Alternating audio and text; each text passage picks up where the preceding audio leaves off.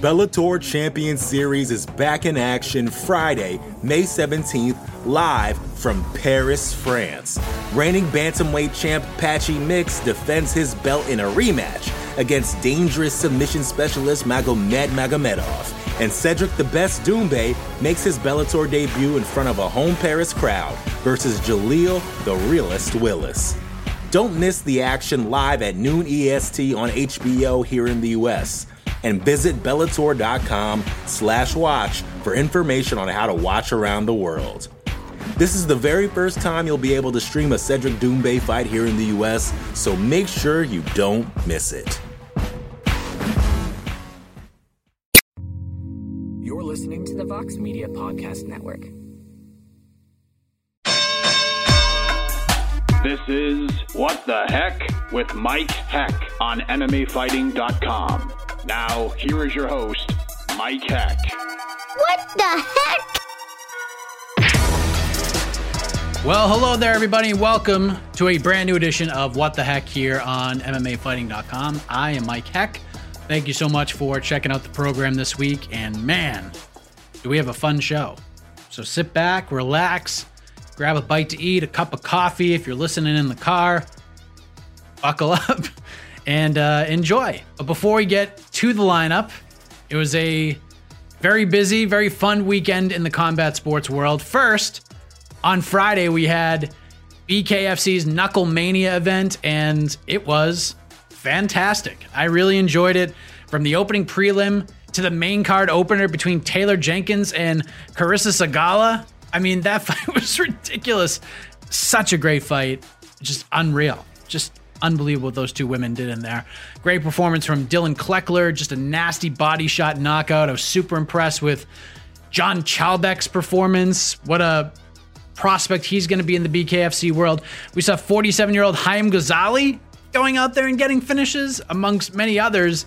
I mean, so many great things happened on Friday. Also, Chris Lieben, can't forget about him, goes out, ends his career with a first-round knockout win. Technically, he had multiple knockouts after it was just a Lieben-esque type fight, and there's just no other way for Chris Lieben to call it a career. So hats off to him.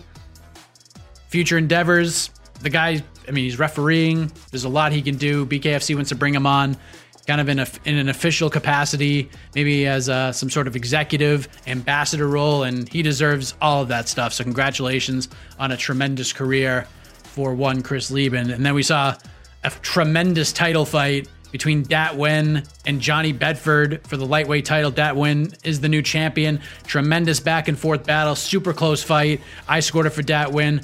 They want to run that one back. They want to do it like 5 more times. I'm in on every single time. It was a tremendous fight. Kudos to both of those guys. And then the main event, of course, between Britain Hart and Paige Van Zandt. Big win for Britain Hart. Paige did pretty well in her first foray into the bare knuckle world, but listen, it is what it is. She did fine. That 5th round, she got much better. She got much more comfortable.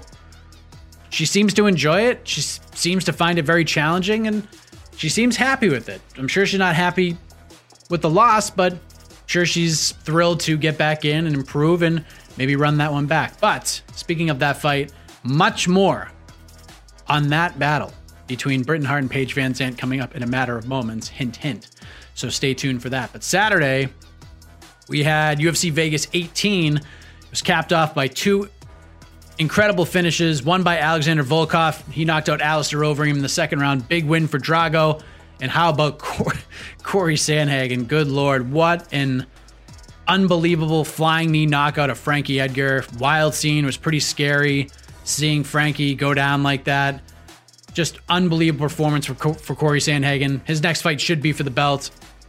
There are some people who don't think that. I think you're all crazy if you don't think that, but that's just me. It's sports. We can all have our own opinions, and that's what makes sports awesome, that we can agree to disagree. But Corey Sandhagen, after that win, his next fight should be the winner of Petr Yan versus Aljamain Sterling for the bantamweight title at UFC 259 on March 6th. No doubt in my mind. Nothing else should happen. I'm sure they'll probably do something crazy because that's what the UFC does from time to time in these situations, but Sandhagen deserves it. And sometimes when you say deserve, that word gets struck from our vocabularies very quickly. Also saw big wins for Clay Guida, Alexandre Pantoja, spoil the debut of Manel Cape. Beneil Dariush, great fight. Big win over Diego Ferreira. He deserves a big fight next. Submission win for Danilo Marquez. Danilo Marquez, excuse me. I'm sorry about that. Submits Mike Rodriguez to open up the main card and much more. Our thoughts on that card, they're all over this network right now. You can check out the post-fight show. On to the next one. AK and myself, we did some matchmaking following that event. You can find that on the podcast network. We talked all things UFC Vegas 18. Of course, the UFC is back again this weekend, this Saturday, second pay-per-view of the year, UFC 258. The main event is for the UFC welterweight title. Kamaru Usman defends against Gilbert Burns. This is the third time this fight has been put together. It finally goes down this Saturday in Las Vegas. And this is an important fight. Obviously, it's an important fight because it's a title fight, and it's important for both guys involved. But this is a super important fight for the welterweight division. Why?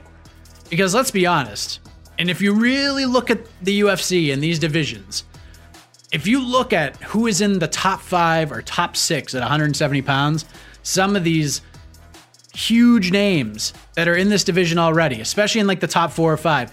Then some of the other massive names that could fight at 170, when we're talking about the Connors, the Nate Diaz's, so forth and so on. This division has hit quicksand as far as intrigue and momentum since UFC 251 in July, hasn't it? I mean, after Kamaru Usman beat Jorge Masvidal, and there was so much buzz heading into that fight, there's really been nothing that has happened at the top of 170 pounds, right? I mean, we had Colby Covington versus Tyron Woodley. That was a big fight. We saw Wonderboy Thompson versus Jeff Neal. That was a big fight, big-ish fight. We just saw Michael Chiesa versus Neil Magny headline an event. That was a great fight as well. But when it comes to like the sizzle on the steak, just really hasn't been there. And it's not their fault. It's just the way that it is. But now you look at where we are moving forward. Like Covington gets this big one over Woodley. He has done nothing since. I mean, he's tied to this fight with Masvidal. They're being linked together, but nothing as of right now is on the books yet. And these cards, even through April, we're even starting to get fight announcements for May. These cards are starting to fill up, but we're hearing crickets. We're not hearing anything when it comes to that fight, which is unfortunate. We do have Leon Edwards versus Khamzat Chimaev coming up on March 13th. They've tried to make that fight twice already. It's fallen out the last 2 times. That's a big fight that hasn't happened yet as well. So it all starts this Saturday. The momentum could shift back a little bit because welterweight was super intriguing heading into 2020. Right now, this fight has to happen and probably has to be a pretty interesting and competitive fight. One that people are talking about because, like I said, welterweight needs a boost right now. It just really does. I mean, just think about Gilbert Burns. Coming like June of last year, July 1st. On July 1st, if you asked anybody who's the fighter of the year or who's going to be the fighter of the year, Gilbert Burns was the consensus pick for everybody. He was the favorite after those wins over Maia, over Tyron Woodley, getting ready to fight Usman for the title. I mean, good God, what a start he had to 2020. Even the end of 2019. And then Usman has just looked like a world beater. And people sort of give Usman crap about being a quote-unquote boring fighter. And I know the Masvidal fight wasn't the most entertaining and aesthetically pleasing title fight of all time, but it was a pretty dominant win. His fight with Colby Covington, it was an incredible fight. An absolutely incredible fight. It was one of the best title fights I've ever seen. And when he won the title, he dominated Tyron Woodley to become the champion. Absolutely dominated him. No one to that point ever had done that to Tyron Woodley. So we'll see what happens on Saturday. I really love this fight. It's super interesting, and it's one that is desperately needed at 170 pounds. So I'll get off my soapbox when it comes to the welterweight division. But co-main event, we'll see the return of Macy Barber, her first fight since the loss to Roxanne Modafferi, and recovering from that nasty knee injury. She fights Alexa Grasso. That's a fun fight, 125 pounds. It's sort of like the who's next kind of fight in that division, which has gotten really interesting over the last year or so. Kelvin Gastelum needs a win badly. He's lost his last 3 fights. He fights Ian Heinisch, who looked phenomenal in his last fight, snapping his losing streak. That's a fun fight at 185. You get the rematch between Pedro Munoz and Jimmy Rivera. Of course, Rivera won the first fight. They'll run it back. Fun fight. Listen, it's not the most star-studded card of all time, but there's some really good matchups here. And we'll be talking all things 258 throughout the week. So stick with us here at MMAfighting.com. All right. I have rambled long enough. I need a sip of a beverage before my throat goes dry. So let's get to the interviews. Let us run down the lineup, and we'll get to our first guest. Wrapping us up this week, and I really enjoyed this conversation. UFC strawweight Kay Hansen joins the program for the first time. She returns to action on March 20th. She will welcome Cheyenne Bays to the UFC. Really fun fight right there with two future contenders at 125 pounds. So you'll hear from the 21-year-old Kay Hansen to take us on home this week on the show. Also joining us for the first time, in fact, now that I actually think about this in my head, every guest on the program this week is a first timer, so that is fun. But anyways, Yuri Prochazka will make his What the Heck debut, of course. He was scheduled to fight Dominic Reyes in the main event of that February 27th card. Reyes suffered an injury. The fight has been postponed, and now that event will be headlined by Jairzinho Rozenstruik versus Ciryl Gane. But listen, everybody is super high on Yuri Prochazka. I get it. I'm super high on him, have been for a while. And I really enjoyed this conversation. Really smart guy. He gets it. And he believes this fight with Dominic Reyes will happen pretty soon, actually. So you'll hear that chat a little bit later on. Eddie Alvarez will join us, the former UFC and Bellator champ, now part of the One Championship family. He is back on April 7th, the promotion's debut on TNT. This is pretty big news. It's going to go down April 7th, right after AEW Dynamite. He's going to take on the 14-1 Yuri Lapicus. That's a fun fight. Demetrius Johnson, of course, will be in the main event. He will challenge Adriano Moraes for the bantamweight title. But Eddie Alvarez back for the first time since August 2019. We will chat with the Underground King, who is on deck. But first, let us welcome in one of the big winners from this past weekend, a massive career moment for Britain Hart. She defeated Paige Van Zandt in the main event of Knucklemania and then cut herself one incredible promo afterwards. In fact, she cut multiple great promos on Friday night. So let's hear from her right now. Britain Hart. All right, well, this past weekend in the combat sports world, we had a lot of memorable moments, but one of the big stars of the weekend, probably the biggest star of the weekend, in my opinion, is my guest at this time. She defeated Paige Van Zandt in the main event of BKFC's Knucklemania. Let us say hello to Britain Hart. Britain, I appreciate this very much. How are you? I am doing great, Mr. Heck. Thank you. I just actually left the gym, so I'm still in this unreal state of mind if things are really as different as they seem. But I've just been loving this moment. And I mean, regardless of my face being all puffy and bruised, it's definitely been some crazy experiences. It feels like I'm living the dream.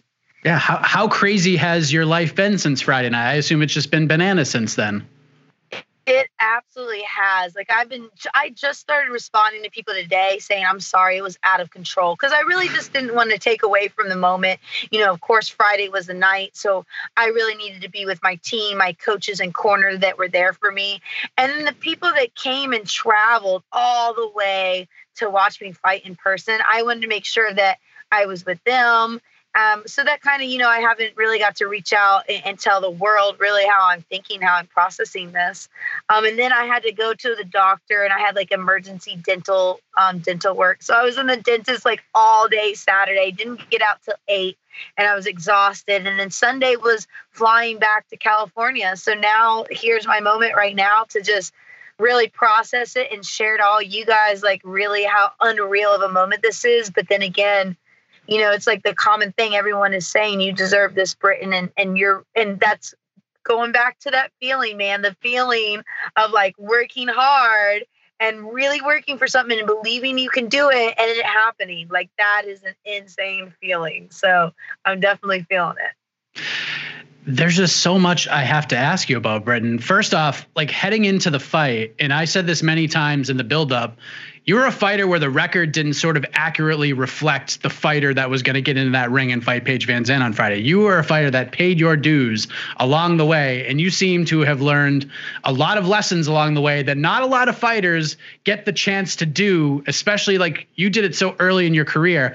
Is that accurate? And if so, how much did that early road that you traveled help put you in the position that you're in right now? Yeah, so the greatest quote ever to describe that is I failed my way to greatness. Like, I literally have failed so many things and have so many life situations, ring situations. You know, I've traveled and gotten robbed. I've had decisions. I've had draws. I've taken hard fights on 1 week notice. And I've always put on a hell of a show. Like, everyone who sees me fight is like exactly what I think a lot of the world is going right now. Who is this girl? Like, who's this girl that comes in? Like, that's the common reaction. Like, who does she think she is? But it's been like that for years. And no matter what, even when I fell, like just barely, because I never really, failed miserably, but I would fail just slightly. But it would be such a failure to where I learn from it and I grow from it. And now people think that, they might say I'm a mediocre boxer, but you got to look who I was with and against. I went out of weight classes. I fought tough, hard people. I fought people with no notice. I just got off my couch and went and gave a hell of a fight. So it kind of just shows, anybody can do anything at a given time. And I think that's why we really love sports and especially combat sports, because you just never know. And I know with Paige saying I was an easy opponent, and when she said it sounded like an easy win for her and didn't even want to say my name, like that drove me to be like basically inside laugh, because I know the power I have. And I'm like, wow, you are not getting an easy fight with me. Like, I'm the last person in the world anybody should say and think they're getting an easy fight.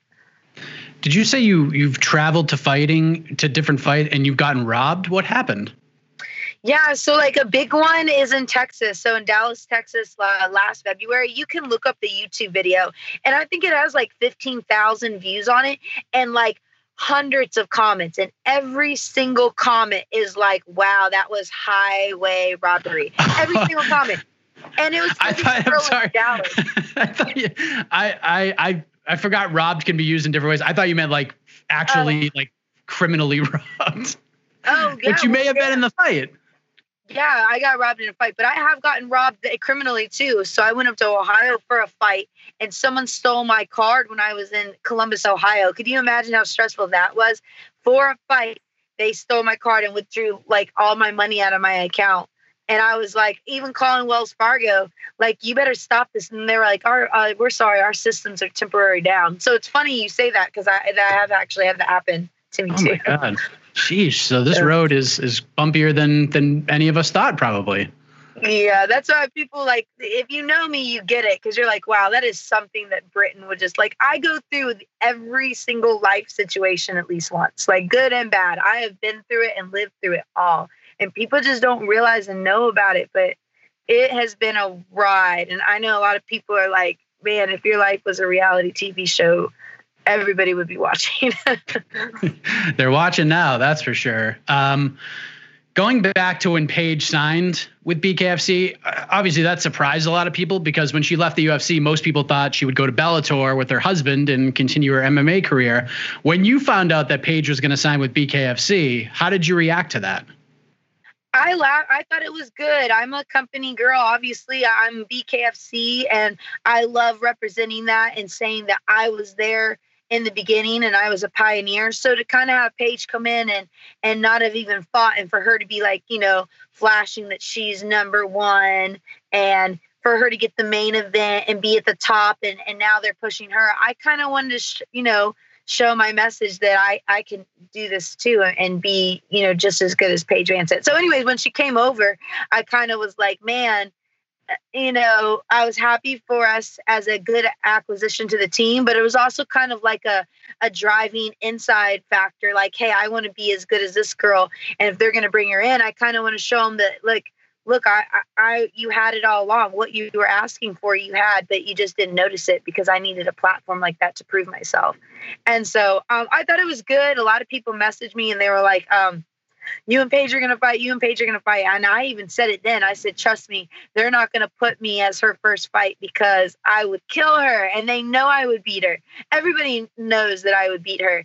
And that's why they didn't want to put me and make that fight. But when she stepped in that ring and said, sounds like an easy win for you, and she took, when she came in on November 13th, she kind of just signed her death sentence with me, at least.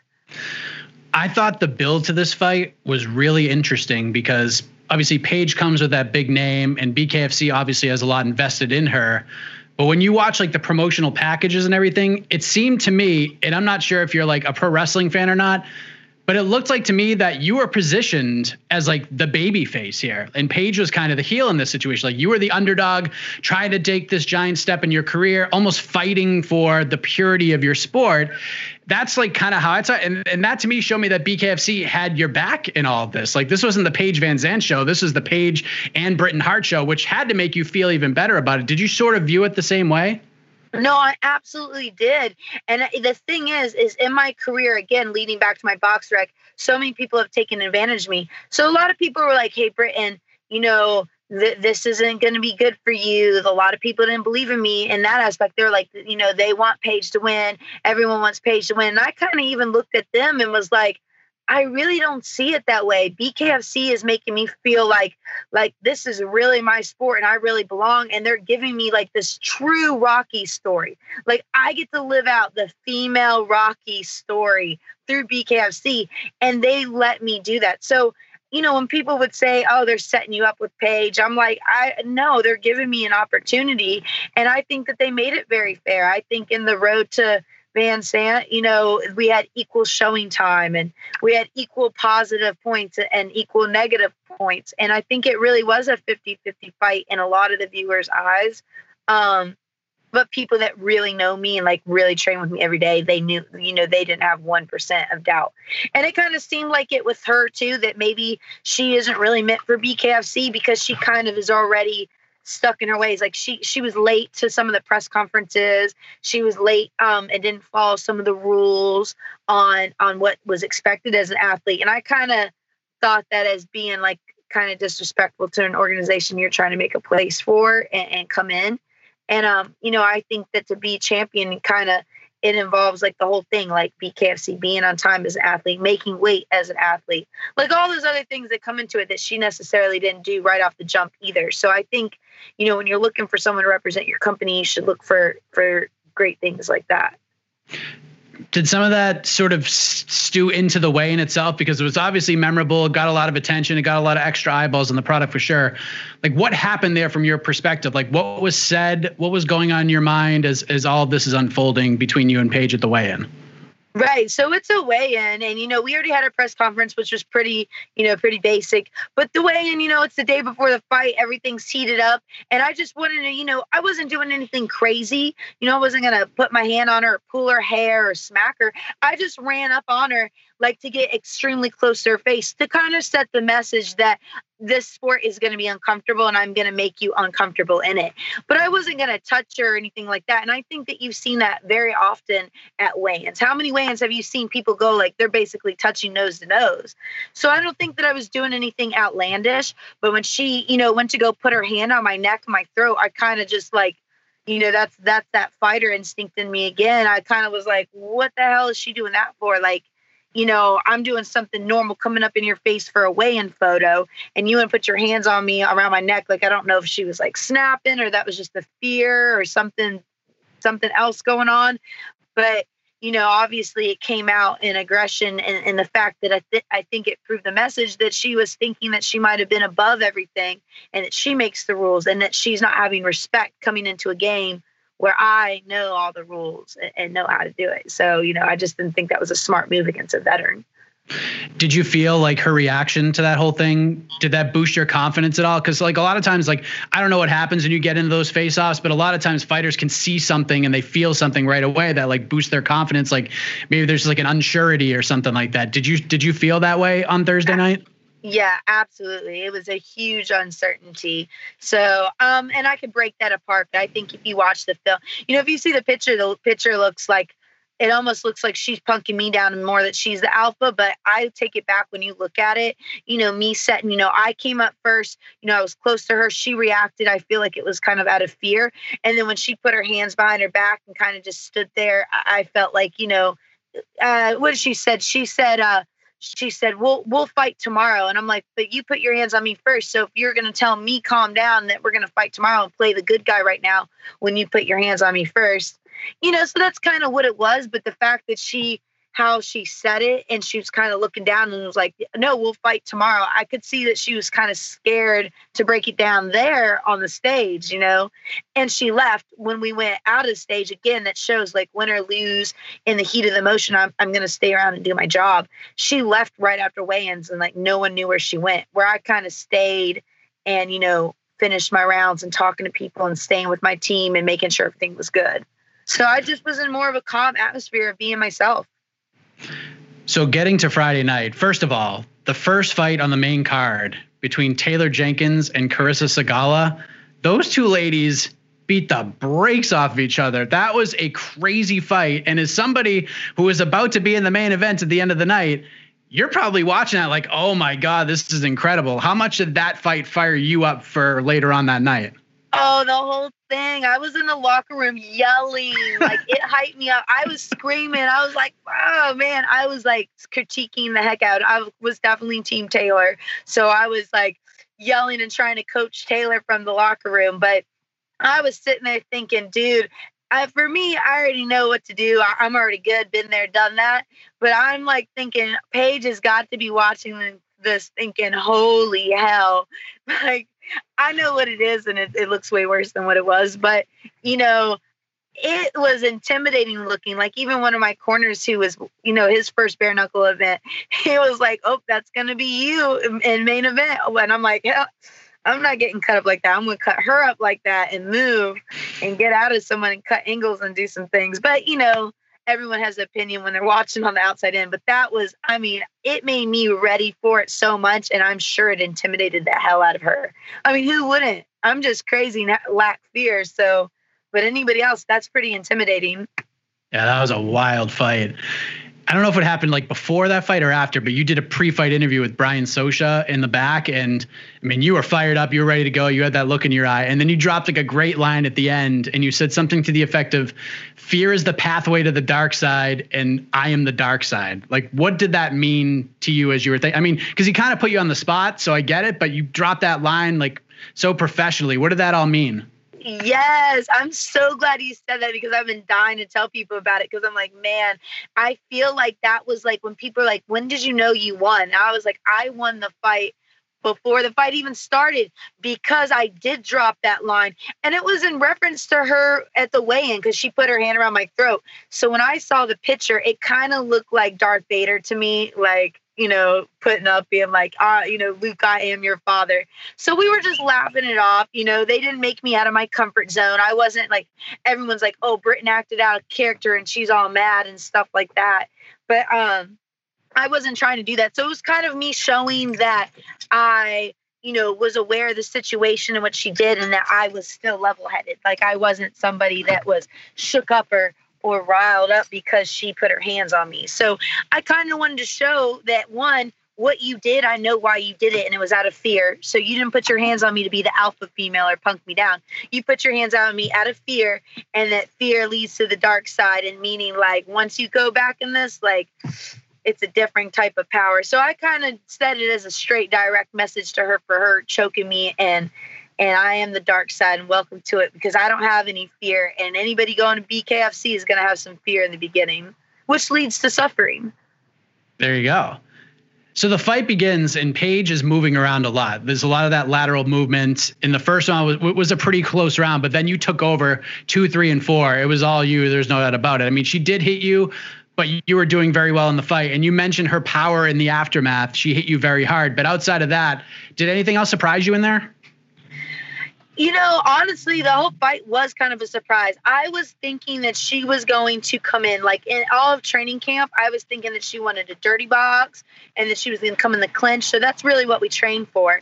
But when I first started out the fight, I remember round 1, me really trying to do the whole, I'm going to hit you first, because I try to stay true to my word. And I told her, I'm going to touch you first tomorrow, because she touched me first at the weigh-in. So I was really trying to execute that and make sure that I lived up to that. But I don't really remember anything notable besides she was like not like she was circling. She was doing a lot of circling. I'm like, man, well, it's hard to set up your jab on someone that's circling. I want to really practice and work on cutting off the ring at first. And I think you see that in the first round. I'm figuring out how to do that with a circular ring. And then I caught her with a really good combination right at the end of round one. Like it was, I think that stole the round personally, because I think the first couple of seconds was just really being shocked that she didn't want to engage. And then once the second and third round came, I was really just, super confident in everything, that I got this, and I got stated the game plan. I think that when we were clinching and I knew she was going to be really strong, I tried to prove that I was dominant in the clinch. So I remember whenever we got in the clinch, I could just think she's going to be training dirty boxing and I'm going to outwork her in dirty boxing. Like nobody can outwork me in dirty boxing, which is what you guys saw. But obviously it took a lot out of me. And when she did, like I actually got this new technique on how to block uppercuts, and I'm super thankful for it because it helped block a lot of them that would have been probably devastating. But obviously this is the sport, and her job is to hit me. So a few of them went through. So the few that broke through of my defense, when they landed, they really did hurt. And it was like, it took a lot more out of me than I was expecting. So I think some people said that she turned it up in the fifth round. I watched the fifth round again, and I feel like, she looked good because she was actually throwing and engaging now rather than circling out. But I think if you go back and look at all the exchanges, that if she hit me a good time, I hit her a good time after, and I never backed up. Where after every exchange with her, she backed up after I hit her and didn't keep going. So I really feel like that's what won me the fight, because when she hit me, I just dug down deep. And when I hit her, she was out. Like, I would be interested for her to say how hard I hit, because, she was backing up. But I stayed in there, and she did hit hard. And, again, the fifth round was like, man, I pulled that out with everything. That was everything else I had in me right in that round. How many times have you watched it since Friday? 3. 3 times. 3 times, but 3 like pausing and rewinding times, like pause, rewind, pause. So, essentially it was watching moments. So there's certain moments I've watched 1,000 times. Like, in the clinch, there's one clip in the clinch, the part where my mouthpiece comes out of my mouth. I've watched that clip like 1,000 times. I watched this awesome uppercut I land on her 1,000 times. But as far as the whole fight, I'm sure I'll watch it 1,000 times when I get everything caught up with my thank yous to everybody. Yeah. I mean, it was pretty much unanimous all over social media that you had won the fight. And when it was over, you're standing there waiting for the decision to be read. I mean, were you feeling fully confident that your name would be called? Like, I felt like you won the fight. There's no doubt about it. But I can understand as a fighter, it can be a little bit uneasy at times for you when you hand it over to 3 people that sometimes don't know what they're watching. Yeah, honestly, I was kind of devastated inside because everybody asked for the fight prediction, and I said I was going to knock out Paige VanZant in the 3rd round. So in the 3rd round, this is why it sucks, and you should learn, like, sometimes as fighters, it's hard to make those expectations, because when you don't do it, you can kind of take it hard. So when the 3rd round came out and I went into the 4th round, there was a moment of, oh shit, like, I was really banking on I really believed in myself to knock her out in the 3rd round. Like, I got to get this. And I was focusing on it a little bit harder than normal. So I think that's also why I kind of tired and fatigued a little more, because I was really focusing on the knockout. So when the fight ended, that's all I could think of. I wasn't even thinking how great I did or all the awesome things I did. I was thinking, man, I didn't knock her out, like I said. And because I didn't knock her out, I'm probably not going to win, because, this is the story of my life. It's the classic story. Like I said, I failed my way to greatness. I would put so much effort and work so hard, and then something wouldn't go in my favor because, life isn't fair, or, I got the short end of the stick, or whatever it was. I was just kind of already prepared in my heart, that was going to happen to me again. So when I found out I won the decision, I mean, that's why you see the reaction that you did, because I was already thinking I didn't win. But if I watched the film, like talking to you right now, watching back the fight, I 100% won. Like, I feel like I won, honestly, almost every round in my heart. I mean, there was one maybe that was a little even, but I still think that I would have rather been me in all the rounds that there were. But anyways, when I got that feeling that I won by decision, it was, of course I overacted a little bit more than usual, because it was a surprise to me too that people are actually, living up to their word and being fair in their decisions and choice making. So let's talk about the post-fight interview. First of all, you're enjoying this moment. It's the biggest win of your career. You're on cloud 9. And all of a sudden, a woman comes into the ring and gets in your face, and water's being poured, and it gets a little out of hand. And as I'm watching, I'm like, who the hell is that? Because no one's on the broadcast telling us who it is. And it turns out it was Jenny Savage who got in there, and you called her trash. So like, you're trying to enjoy this moment. What happened there? Like, did you and Jenny have like some sort of beef before this? Like, what is going on in your mind as she's coming into the ring?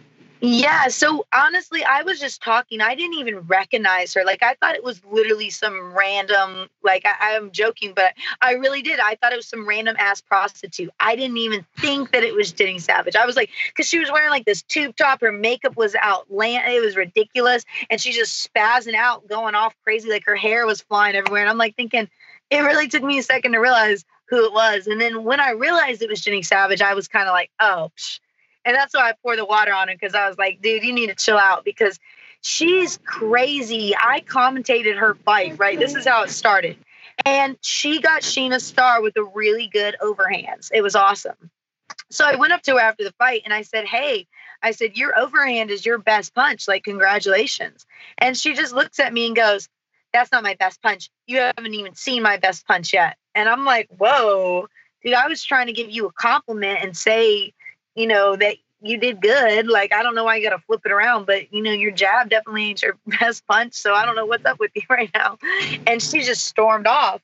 So I was like, wow. So then I find out on Facebook, she blocks me just randomly. I don't even talk about her because I really don't care about her at all. She's really honestly insignificant to anything in my life. And then all of a sudden she's like, oh, I want the Paige fight. And I'm like, well, why would you get the Paige fight when you just fought Sheena Starr? And me and Paige have already been established. Paige came in the ring with me. It didn't even need to be somebody that you try to take the limelight. It doesn't even make sense when Paige already said that she would fight me. So Jenny Savage just did what every other girl can do. It's, part of bullying. She made up all these like rumors and said I was like on meth, and that I was drinking, and that the only reason why I'm big in BKFC is because I sleep with all the people there. Just like crazy, like super dumb, but so original ideas from her to start any rumor that she can. It was just uncalled for and really disrespectful, but really showed me how you are on a mental level, that you would just make up stuff and say whatever you wanted to just start drama and start shit, like stuff that has zero truth to it. And I hated that this girl did that to like, for something that wasn't warranted. And especially someone who dresses like that and behaves like that. And, you can see her coming up to the ring. I don't think she's in any predicament to throw stones when she lives in a glass house on what she does with her personal stuff. But regardless of that, she came up and it was just like, man, like me and her fighting is like easy as crap for me, but it shouldn't have been a moment or something that she should have even came in the ring. It's the main event. It's over. If she wanted to call me out, she could have done it later. I think it shows kind of how heartless and tasteless that girl is. But I mean, I hope that I handled it right. And Fusion is an awesome sponsor, so I'm glad that they had water for me. Well, there you go. I mean, you obviously carried on in a great way, because the speech after the fight has gotten a lot of buzz, Britton. Like, most notably, the part where you said that you're not a person, you're an effing feeling, and everyone's going to feel it. This thing took off like a wildfire since Friday night. Did you expect this thing to go viral the way that it has? No, I didn't. I'm kind of like in shock about it, because I was really meaning it to be super that's the truth. And it's kind of funny because I've explained it to people before, and that's really the only right way to explain who I am as a fighter and as a person, because it's like, man, I'm a fighter, but I'm a mom, but I'm a friend, but I'm all these things. But the best thing to say is like, I'm a fucking feeling. Like, it's a feeling when you go and hit the bag and you don't quit. It's a feeling when you go in and win and knock your opponent down. It's a crazy feeling. But I'm also one of those people that you can walk into a weigh-in and I'll sit there, be talking to you and be like all positive and energetic. And people are like, who is it? Again, who is this girl? But yeah, I had no idea. I think I've gotten a lot of love and hate on it, but I think it goes back to me saying like, this is the real Britton Hart. And like, I don't care. Like, people can try to steal that shine if they want, but you really can't take this from me because I worked really hard. I worked really hard to show the world that I am a fighter and I'm a contender and that I am something that's here to stay forever and not just a name people forget about. Like, oh, remember that one girl who beat Paige Van Zandt? I wanted to be, man, that girl, when she went up there and did that, we were so excited, jumping out of our seats. And when she was so happy and her team celebrated, like we had this awesome feeling that we want to do that too. And, it came out a little crazy because, again, I just did bare knuckle, went 10 minutes getting punched bare knuckle in the face. And obviously there's a lot of adrenaline and stuff going on, but I definitely didn't have any idea that it would get attention like that, especially being considered the best post after fight speech ever is pretty crazy of a compliment. So I roll with it. I think it's very true and relevant. And I think kind of what the combative sports world needs. These you're making effing feeling t-shirts now, right? Like you have to capitalize on this and make those things will sell out in 5 seconds. Like, are we going to make shirts? I know. You know what? I need to reach out to MMA Tea Company. I'm sure they will love this. So I'm going to tag them in this interview and go message them right after we get off the phone and be like, hey, so I had a feeling this shirt is going to be a great idea. It will be. I think people are going to start I think you're going to start a bidding war here, Britton. I'm not going to lie. This thing, it's a no-brainer. It's going to sell in 5 seconds. Well, I hope so. It's kind of crazy. So being Monday, that might be my really like on my list of things to do because it's just like, oh man, I don't even know. Like, it's just enjoying the moment while it's here. Like, what do I do now? Like, I'm in the gym training still. I want to fight. I want to keep going strong, but it's like, man, I don't want to. I want to hang on to this moment and this feeling for as long as I can. And it's a great one. It really is. So I'm just enjoying it now and celebrating with all the people who believed in me. Like I said, again, this was for the people who believed in me. So I'm celebrating with them. I'm not worried about being on social media, listening to people be mean about whatever cringy memes they want to make and stuff like that. But I'm enjoying it with the people that really care about me, and it's just going to be so great going what's next, and I promise you guys have just seen a very small part of Britton Hart. Like, I can do so many other things and great things. I'm on to great things. It doesn't stop just because of this. Yeah, you mentioned, and you talked about it earlier, about you needed some emergency surgery on Saturday. You said in the post fight your teeth were messed up after the fight. You said that she has hit you harder than anybody, and that includes guys that have hit you in the past, which was absolutely like gut wrenching to hear you say. But after everything, you're back home. How are you feeling now? Teeth okay? Everything else okay? Yeah, so I have them in. They're splinted in, so it kind of looks like I have braces. So it's not the worst thing in the world. They'll be straighter than when I started. So that's a positive. So better teeth. So I'm good with that. But it is, basically that's it. They're put in, they'll be in there for like a month, and then we'll go from there and reassess if I need the root canals and have an implant put in. But, again, so this whole thing in camp has been about being a shark and Shark Week. And this is the ocean. Paige Van Zandt is going to be fish food. So it's kind of why I was saying, like, being a shark, how they lose, it's kind of embodying that feeling of losing teeth. So anyways, I'm sure they'll bounce back though. There you go. And last thing, I appreciate you giving me so much time. Where do we go from here, Britton? Because, huge game-changing moment for you. You go out and you beat Paige Van Zandt. I think she's probably going to want a rematch. I think that would do big business. I'm sure you've probably thought of that idea as well. There's obviously the Jenny Savage option. I don't know how much you would want that fight. There's some heat there, obviously. But, what do you think? What do you think is like the best thing for you? Maybe a title? What are you thinking? I definitely am going for the title shot next. I really think, again, it's been vacant for so long. There's a lot of animosity and things going on in BKFC and a lot of argument on who's the best and who deserves to be that belt holder. So I know Christine is making her way back in.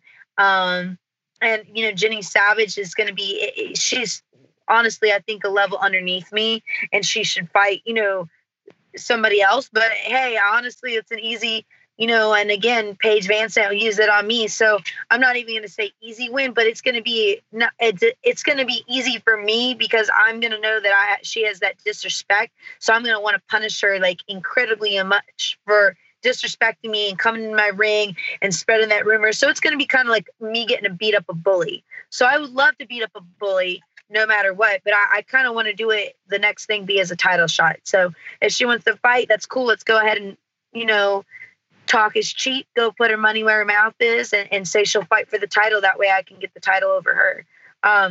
So I would definitely love that.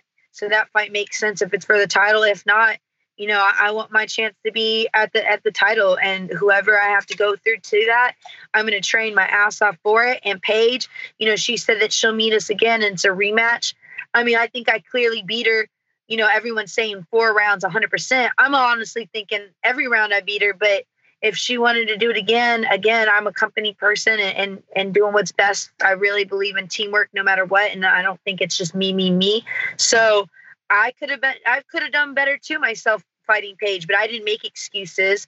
I don't have any excuses for what I did in the ring, but all I know is that I can fight better than what you guys saw on February 5th. Like, I can fight better and I can be a better fighter. There's a lot of things that I picked up on that I know I can do and I wish I did. So that's just more exciting to me that if we did do the rematch, I could fix the problems I had fighting against Paige too that would have perhaps knocked her out. Britton, congratulations. Incredible night for you. It's great to see your hard work paying off. Now you have tons of great options ahead of you. Phenomenal performance. Go enjoy it. Smell those roses because you absolutely deserve it. Thank you so much for the time. Hopefully we can do this again down the road. Congratulations again. Awesome. I can't wait. And again, what a feeling. Thank you. The Bellator Champion Series is back in action Friday, May 17th, live from Paris, France. Reigning bantamweight champ Patchy Mix defends his belt in a rematch against dangerous submission specialist Magomed Magomedov. And Cedric the Best Doumbé makes his Bellator debut in front of a home Paris crowd versus Jaleel the Realist Willis. Don't miss the action live at noon EST on HBO here in the US. And visit Bellator.com/watch for information on how to watch around the world. This is the very first time you'll be able to stream a Cedric Doumbé fight here in the US, so make sure you don't miss it.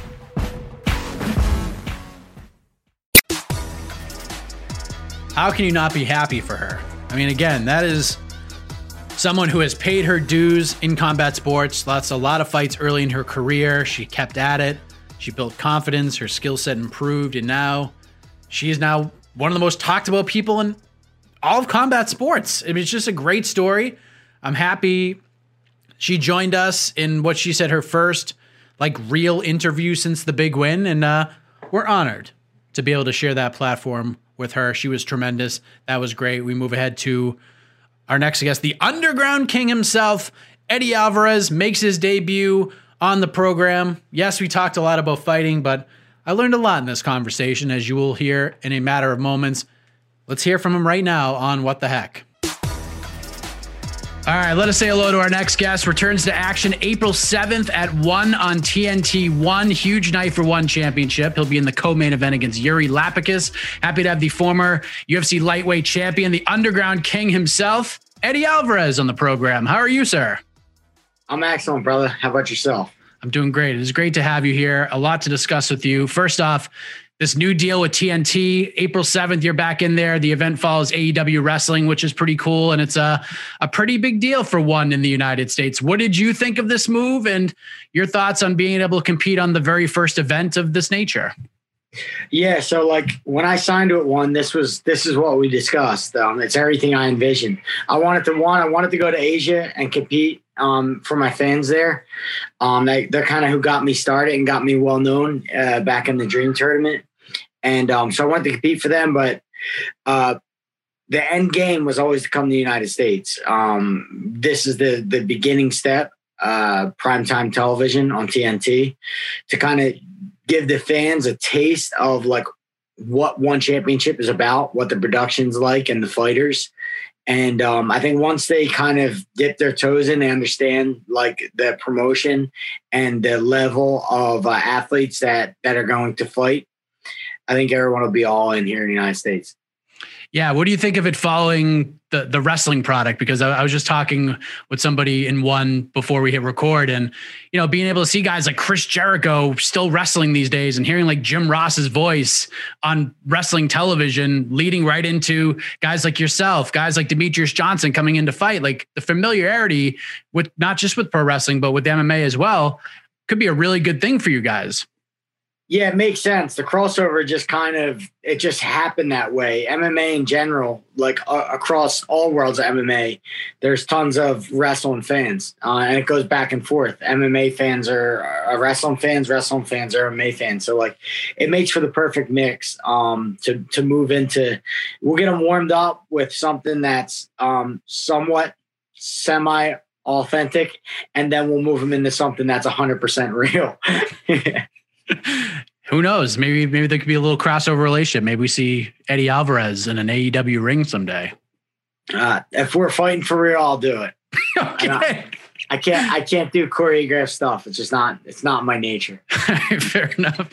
So this is going to be your first fight since August 2019, nearly 2 years. I believe this is the longest layoff of your career, Eddie. Obviously, the pandemic going on shut down a lot of 2020. Not much you can do about that, but from a competitive standpoint, has this been, would you say, like a welcome break from competition, or has this been kind of frustrating and kind of rough?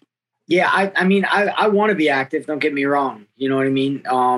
Just as an athlete, you get an itch. I'm on edge a little bit because I'm not used to having this much time off. But there's pros and cons, man. Like I've been fighting 20 years.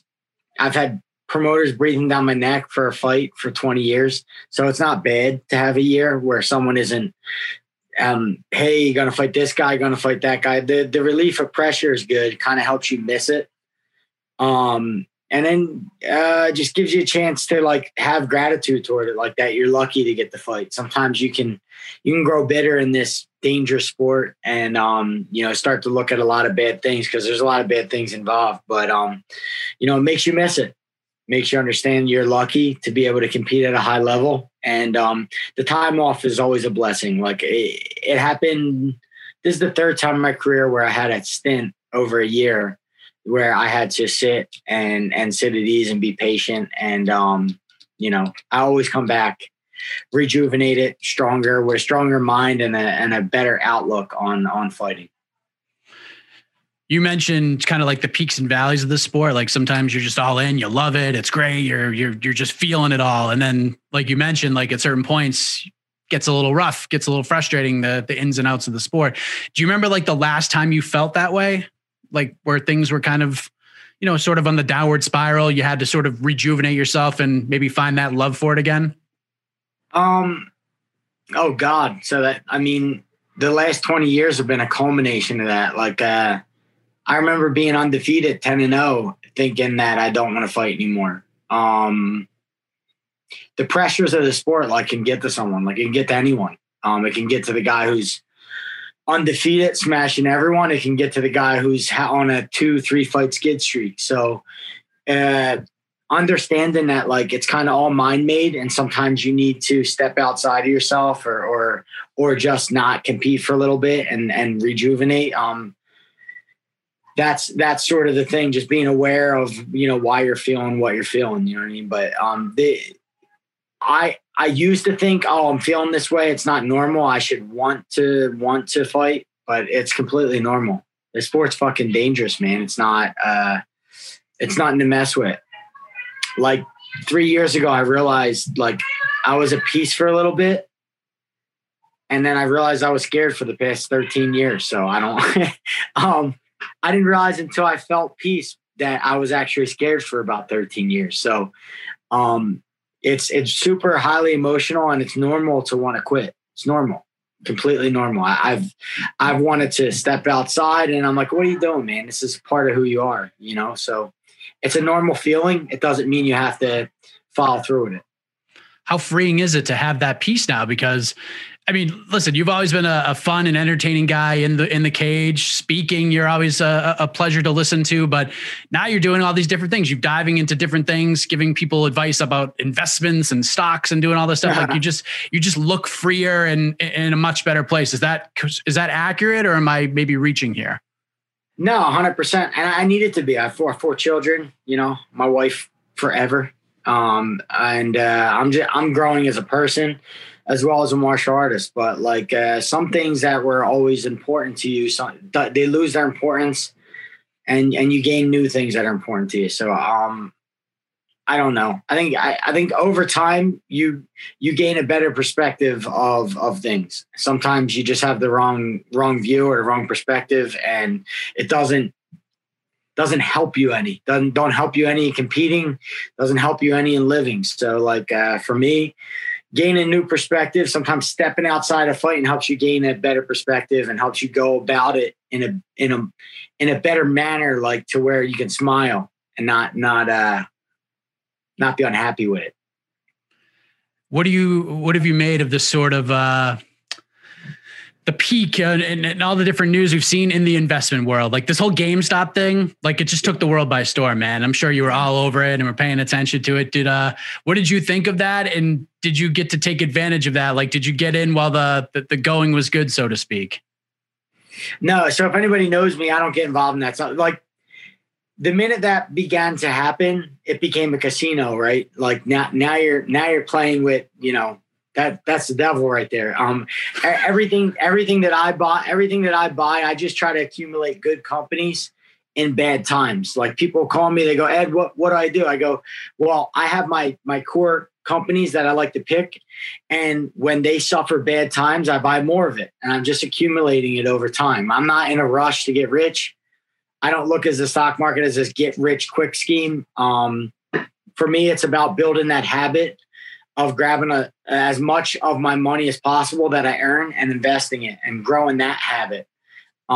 It's not about trying to make all tons of money overnight. So the GameStop thing was unique in that, you know, normally these hedge funds, they short a company, and then they also pay for publicity to put bad things out on that company, and they manipulate the stock, and they always win.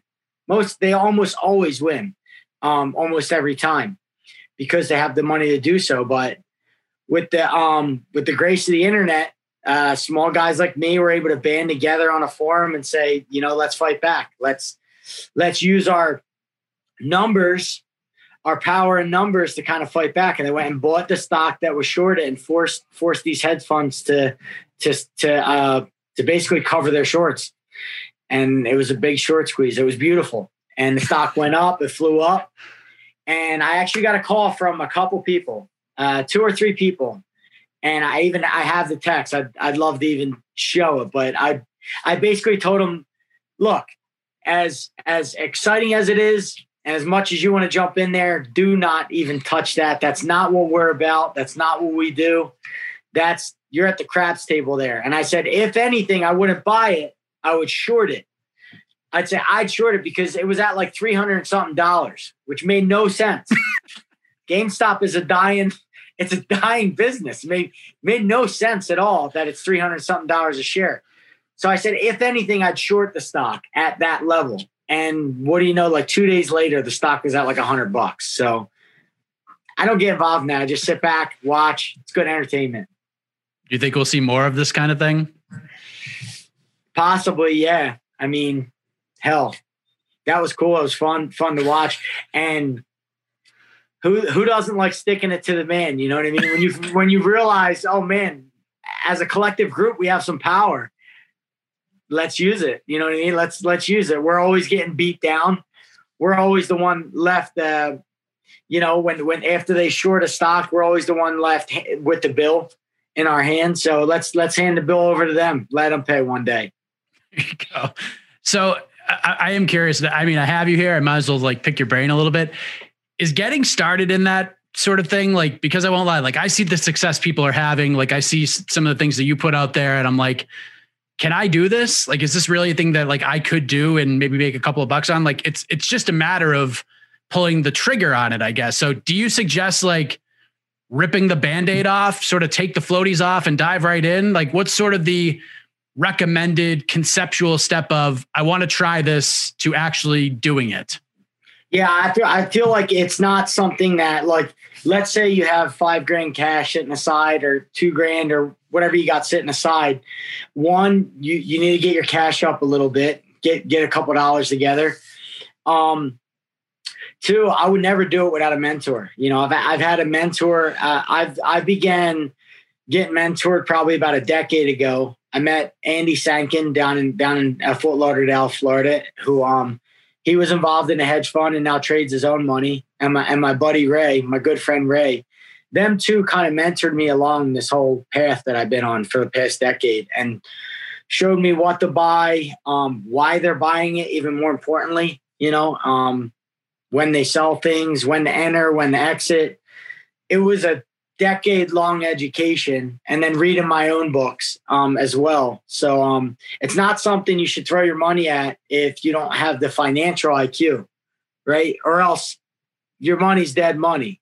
So it's more important to kind of grow your education about it and then execute with your own dollars. Otherwise, I would say you need a mentor. Like if you had a friend like myself and you said, hey, how do I start doing this? What do I buy? Why do I buy it? When do I buy it? All that stuff is important. I mentor like a small group of fighters who are my teammates and stuff. And we're just in a text thread together. And I tell them what I'm doing, why I'm doing it. And then on top of that, like I get excited about it. I love talking about it. So I'll send them things, you know, like send them quotes, send them things about it. Just having a mentor really, really helps. It mitigates risk, stops all the mistakes because I already made them. I made a ton of them. And it kind of gets you along the way with being able to take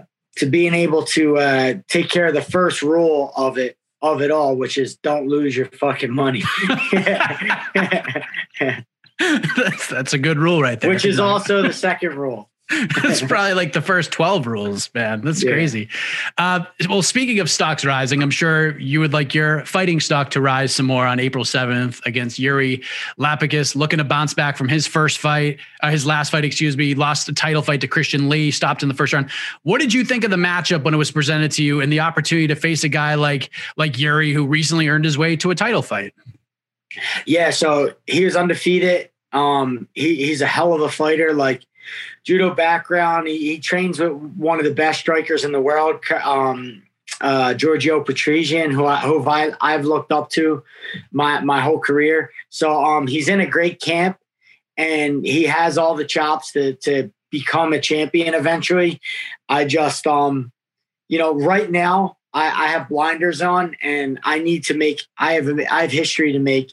And he's in my way. So he's on my way to my title shot, which I feel with a big win over him, a big impressive win over him, I should be able to get a title shot and then move on to make history.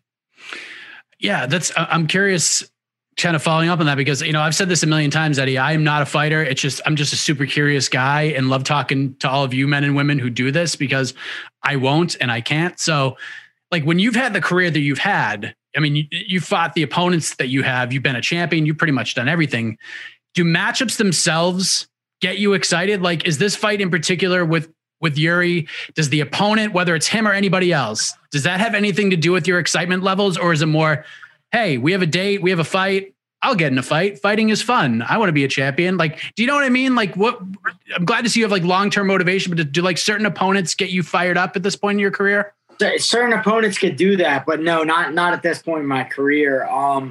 Like I think the event itself, the stage that you're on, and the attention behind it, like how the event is kind of driven, is what kind of gets me up in this part of my career. Like primetime television, TNT here in America for the first time, won championship. Like title contentions, like if I beat him impressive fashion, possibly this is a title contention where I can move on, fight for title, and make history. So like for me, it's about kind of adding to my legacy, being in big events that have some meaning behind it, not just fighting the fight. I feel like this is a big, large event that has a lot of meaning behind it. And they're the things I want to be involved in. I've fought just to fight a large period of my career just because that's what I thought I was supposed to do. But having some sort of meaning behind it is more important to me right now. Well said. You mentioned his training situation. Yours is still top notch. You train with guys like Frankie Edgar, the Ricardo Almeidas, even getting in work with the Paul Felders of the world, even young, hungry whippersnappers like my man Sean Brady out there. So I even saw you got to work with Kamaru Usman a little bit. So, having to stay focused and sharp is clearly not going to be an issue training with guys like that, right? No. Super important to get in with the best competition you could possibly get in, especially like staying with these younger guys, because you kind of draw off their energy. I remember there was a time where I was as obsessive and crazy about this sport as that. And I love to kind of evoke that in me again. You know what I mean? Where, you wake up early, you go to bed late, and like guys like Sean Brady do, and just fucking completely obsessive about the sport, or go out, see Frankie do what he did over the long length of time he's done it, or go check out Kamaru Usman, who friggin' is fighting for a world title again in about 2 weeks. Just drawing inspiration and energy from them is just like, it's important. It's something I continually have to do, and it keeps me evolving. It keeps me kind of, it keeps me evolving, keeps me going, and keeps me inspired. How did you and Usman link up? I've trained with Usman for forever, since I moved to Florida for about 3 years back in 2014, and I met him there. We trained together in Florida there, and I'm so proud of him because I've seen him from the very beginning kind of work his way, with his just constantly workmanship, diligence. He's like the epitome of it all. Just hard work, diligence, discipline, and just kind of treating this sport as a professional as it's supposed to be treated. And he's done that. And his victories have been a byproduct of all that. Like just him treating this like a professional and just being a hard worker. Yeah, that fight with Burns should be a lot of fun because Burns is similar, right? Like he's a guy that was in no rush. He built his way to this point. I think that's a fascinating fight between those two guys. Gilbert's my friend as well. I trained with him a ton in Florida. We've all trained a bunch. I've trained with Usman, trained with Gilbert, and Gilbert's training with guys that we all know, that Usman knows, that we all know each other. So we're just honestly getting each other ready to be our best selves out there. And on the night of the fight, may the best man win. You know what I mean? So that fight's going down next weekend as we record this. You get back at it on April 7th, 1 on TNT 1 against a very tough guy. Did we lose? Oh, there he is. Sorry. No, it's all good, man. So April 7th, you're back in there. What can we expect from you, my friend? How does this all play out? It's always high pace. We keep it as violent as possible. Nobody on a Eddie Alvarez fight is going to go grab popcorn. So from minute one to the end of the bell, I'm out there to execute, to eliminate my opponent, and to move on to the next one. And it's no different, man. And I'm not the most violent man in this sport for no reason. There's a reason for it. So tune in. It's TNT, and it's April 7th, and we're gonna make a splash here in America. A couple more things, if you don't mind, sir. First off, we saw the announcement, the worldwide launch of the Apprentice One Championship Edition is going down in June, and it is a star-studded cast. You are involved in this. This whole thing must have been right up your alley, was it not? No, I actually don't believe I didn't get on the show. Oh, really? Unless they're still doing filming, but I was a little sad about that because I feel like I would have won this whole thing easily if they would have let me on the show. I'm not. I mean, if that's, I'm not being cocky. I'm being really honest. Like this kind of thing, I was the same way I was bred for fighting. I mean, this show, I would have blew everyone out of the water. So, man, what a missed opportunity for them not to have me on there. You have to be on the next season. Like a lot of these fighters, like they were brought as like mentors and like judges and people who like helped with the competitions, but throwing you in the mix with some of these other corporate executives trying to land their place, to have you in there to go up against them. That's magic, man. Yeah. I don't know what the deal with that was. I was actually looking forward to that. I was seeing things about it, but no, I wasn't involved in the first show. Maybe the second, hopefully. Oh, all right. I know the initial press release. I'm pretty sure you were in it, but be that as it may, now we have something to look forward to for season 2. But I did want to bring up one thing, because one of the gentlemen that is on the show this season is Ben Askren, and he's fighting Jake Paul on April 17th in a boxing match. I thought, honestly, that this was like a brilliant troll job by both of these guys, because I talked to Ben not long after he filmed, when he was in Singapore. He just had this like massive hip surgery in September, amongst other things. So I'm like, there's no way this guy's boxing anybody. Turns out I was wrong, and here we are. Can I get your thoughts on this whole thing? Ben's a unique guy, man. There's no you don't know what to expect with Ben Askren. And that goes for him just as a person. That's how he wrestled. You can't run from yourself. That's the type of person he is. And like, I just seen him today on Twitter. He said, in case you guys didn't notice, I don't give a shit what any of you guys think of me here.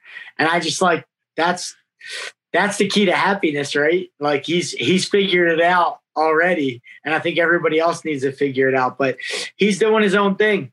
He's Groovy Ben, you know what I mean? Like, as far as the fight with Jake Paul, I mean, it'll probably be the largest money fight of his career. So anybody like Ben who's spent their life in combat sports and given their life to like something really dangerous, I think they get a chance to reap the benefits of their name, of their brand and everything afterwards by doing what they would see seemingly an easier competitive match than what the majority of their career was. And I think that's how Ben sees it, you know.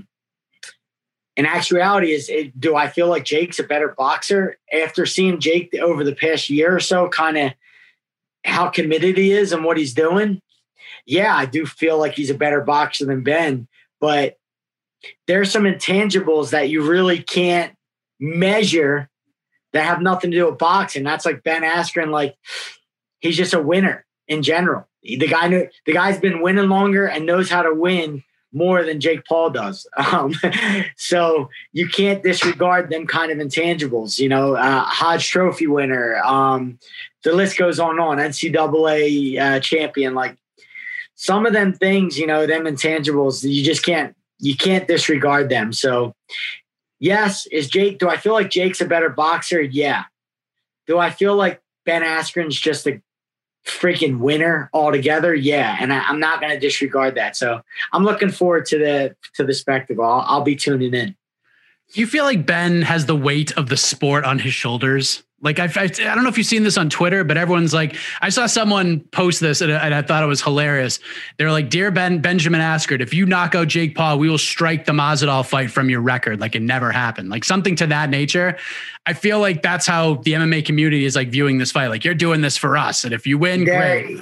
It is, because they know the consequences of Ben getting beat. And it's going to be this guy, YouTuber, claiming that because he beat Ben Askren that he was right and he could beat any MMA guy. So like he's out there saying, I'll beat these MMA guys up because they don't train boxing. And he gets a win over Ben. He's the kind of worst guy to lose to, right? He's going to be as loud as ever. He's going to say, "See, I told you guys so." And it's like, oh man, it's going to be a bitter pill to swallow for a lot of fighters in MMA and a lot of the fans in MMA if this guy figures out a way to win. So yeah, I get that, where you're going at with that. Well, listen, You'll be watching, but we'll be watching you. April 7th, back in action. Very excited for this. Hopefully we see another 2 or 3 fights this year for you. I know you want to stay active, but I think we're all excited for this, Eddie. Thank you for the time. I have a million more questions I could ask you, but we'll have to save for another time. I've learned a ton in this conversation, especially in the stock world. I appreciate that. All the best to you for the rest of training camp and in the fight itself on TNT, man.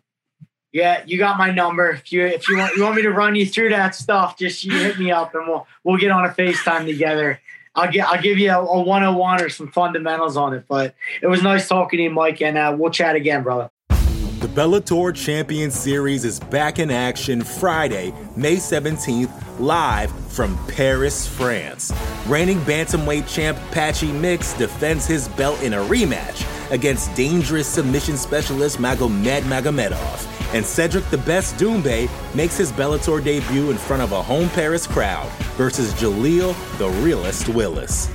Don't miss the action live at noon EST on HBO here in the US. And visit Bellator.com/watch for information on how to watch around the world. This is the very first time you'll be able to stream a Cedric Doumbé fight here in the US, so make sure you don't miss it.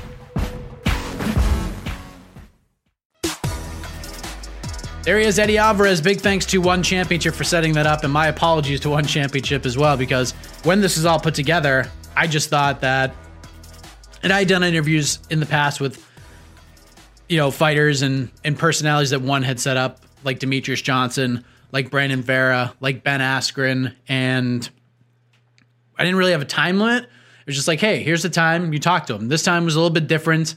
I didn't realize I had a time limit, but we did have one, and there was so much more I did want to ask him about, but hopefully we can get Eddie Alvarez back on the show and do it again. But that was fun. That was a lot of fun. I enjoyed that. As we move ahead to our next guest, what an impact this man made in his UFC debut last year, coming over from Rizin. Could be a massive 2021 for our next guest right here on What the Heck, Yuri Prochazka. All right, let us say hello to the number 5 ranked light heavyweight in the world today. He was scheduled to face Dominic Reyes in the main event of the UFC's February 27th card, but due to an injury to Reyes, that fight is now postponed, but still wanted to bring on the former Rizin light heavyweight champ for a conversation. Yuri Prochazka is here. Yuri, how are you, man? Hey, I'm great. How are you? I'm great. It's great to have you here. So the reports came out last week that the fight with Dominic was being postponed. You actually tweeted it out yourself this past Saturday as we record. When did you know that Dom was hurt and that the fight was going to get postponed? I know that, I think, last week. Yeah.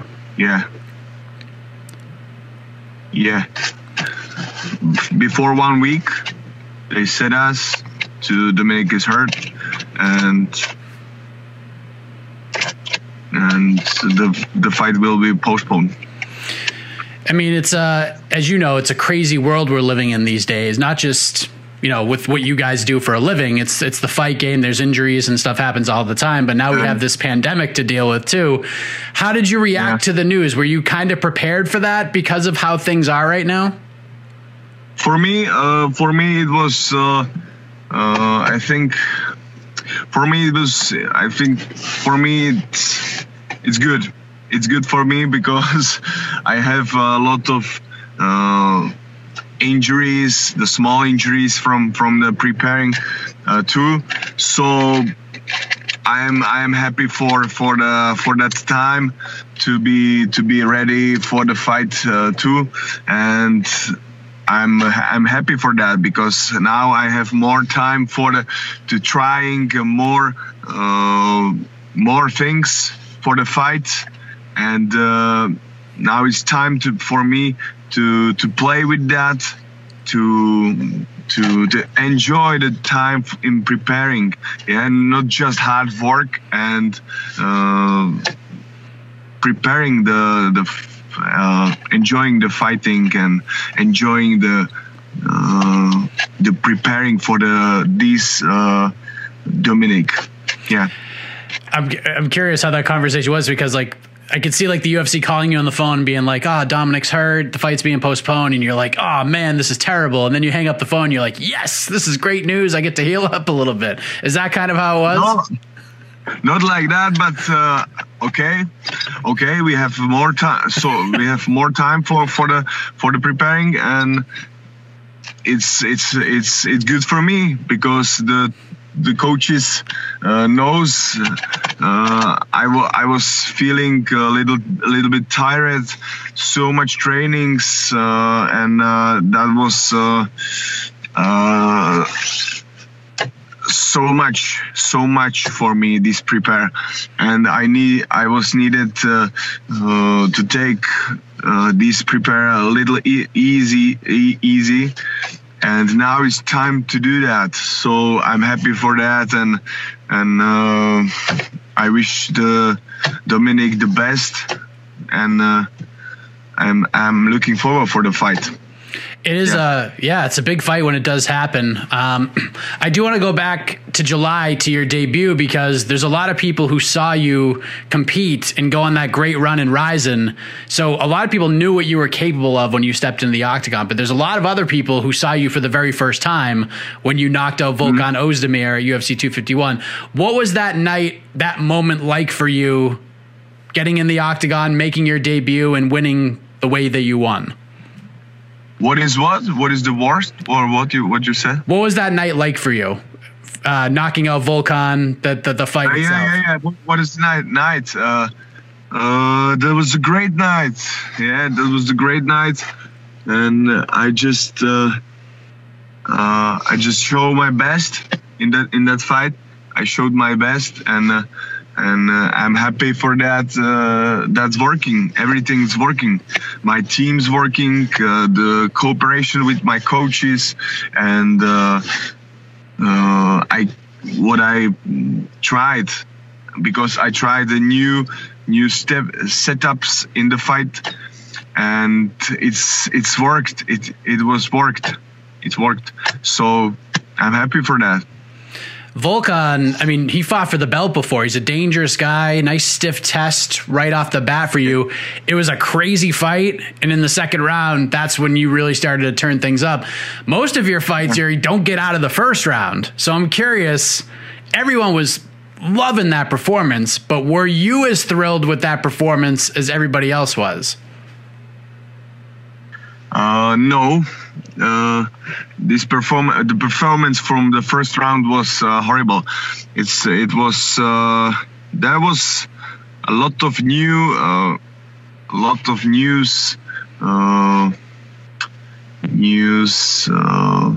setups what I tried in the first round, and it's not worked like how I want that. So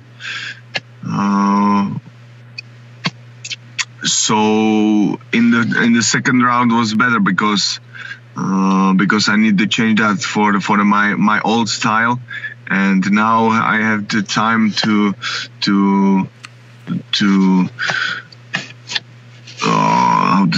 connect that style from the first round and the style from second round to make something what will be working. Yeah. So that first round, you were just kind of getting used to the new surroundings, so to speak. Yeah. I'm working for the with the briefing, with the special briefing, and with the special feeling in the body.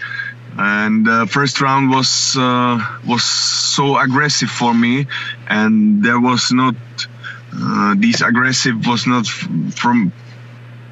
so on the place, yeah. And because I have a little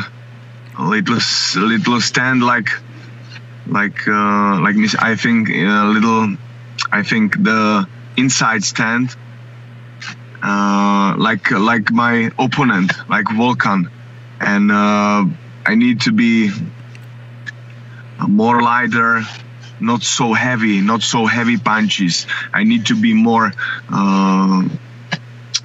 easy and light movement, yeah, not so heavy breathing and heavy steps. A lot of work before me. Is that something that you've been focusing on ahead of this to fight with Dominic Reyes? Yeah, sure. Yeah, sure, because that's what I'm talking about all the time, and that's one thing what I want before the fight, and in the fight and after fight. I just want to working on my style, and I think it will be work in the fight. What do you think of the matchup with Dominic? Because he came into last year undefeated, fought Jon Jones for the title, lost a super close decision, a fight that a lot of people thought he won, and then he fights Jan Blachowicz and gets finished in that fight. How do you like this matchup with Dominic, especially with him on a losing streak, unfamiliar territory, and his back's kind of against the wall here? Yeah, I think I don't take it like that, because I think the fight with Jon Jones was from him. It was incredible performance, and I take him like a champion. Yeah, like one of the best guy in our division. So, in my meaning is nothing bad, bad for the Dominic. So I'm very careful with that. Yeah. Yeah, and what I meant by that was just because he's lost 2 in a row and this division is so interesting right now, it's hard to take a step back. Yeah. Did you think he beat Jon Jones? I think not 100%, but maybe, yeah. I think his performance was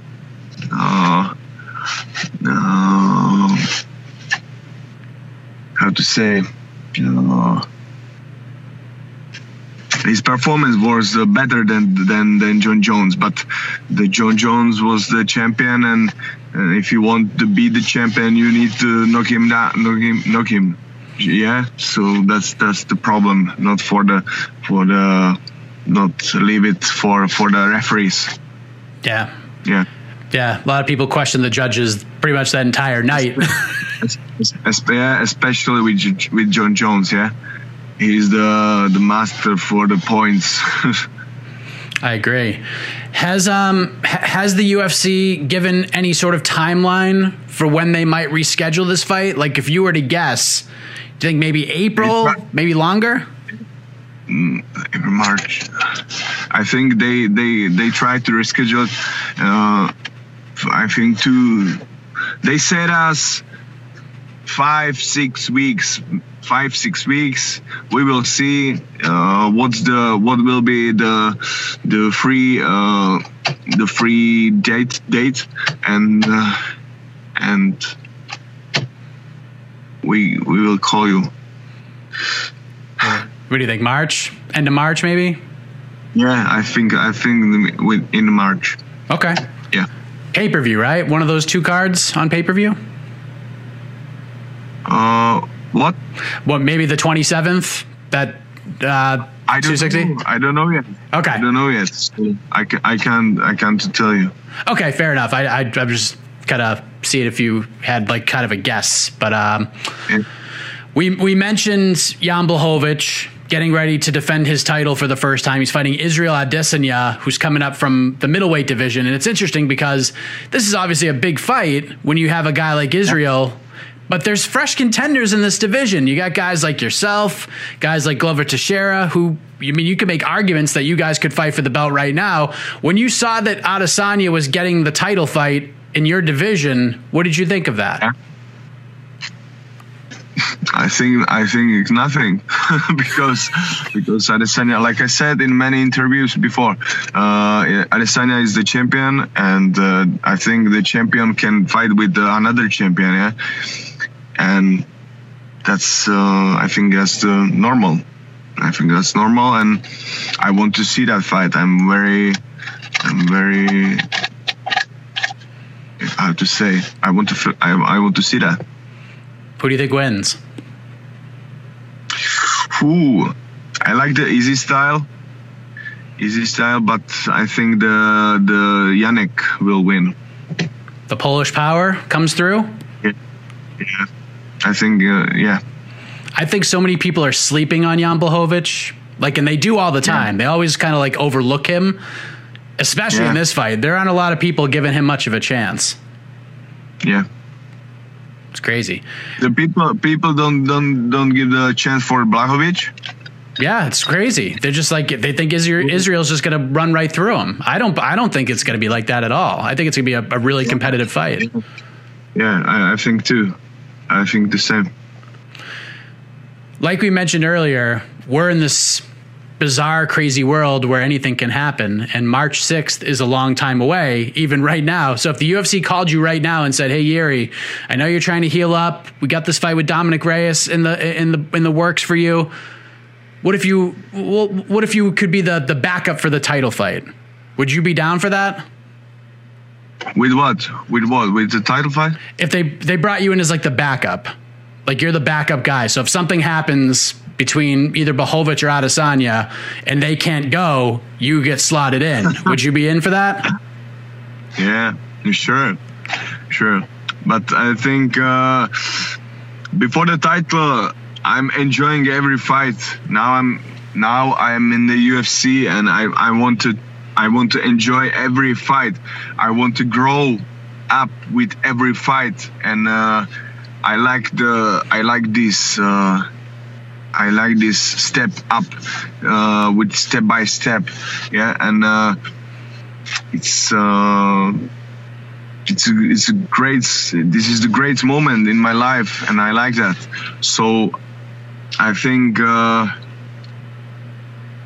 for the title, if they will call me for the title, yes, I will take it. But now I want to fight with Dominic, and after Dominic, I want to be focused for the fight with Dominic now, not for another fight. Doesn't matter. Now anything is for me important more than this fight.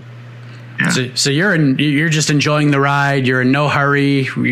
You're enjoying it, and it's refreshing to hear that, because a lot of fighters are just I want to get right to the title, and you're just what's the rush? I want to go.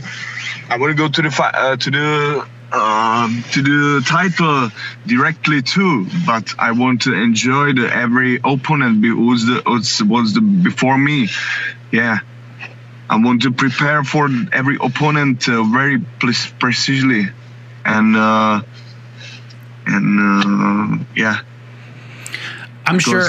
Oh, go ahead. I'm sorry. Yeah, because I'm still working on my style, and I'm still growing. Yeah, and I want to make myself, my style, my mind, fight IQ in the fight.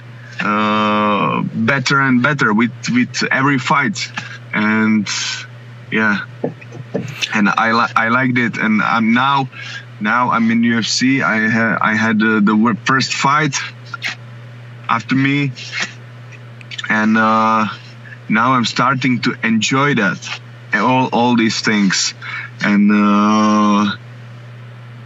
that's what I dream about. All my career, to be there, right, here and now, and to feel great, to feel powerful, to feel yes, just like that. Do you feel like you learned more in the Volkan Ozdemir fight than any other fight in your career? Because you seem like you're in such a different place than you were at any other point in your career. Obviously you're a dangerous fighter, very talented, but I feel like you grew so much from that fight. Is that accurate? Yeah, because if you don't learn from your loses from the fight, there is the one way. You need to learn from your winning fights, or you will lose, and that will be the right chance for your learning to be better. And I'm trying to learn from the winning fights, from the win fights, yeah. and that's what I do now. Two last things before we let you go. I know you got some stuff to do, but first off, it is February, and like you said, if the phone rings, you're in, but you're in no rush at this point to get to the title, and a lot can happen before the end of the year. So by the end of 2021, do you think you will have fought for, or you will be the UFC light heavyweight champion?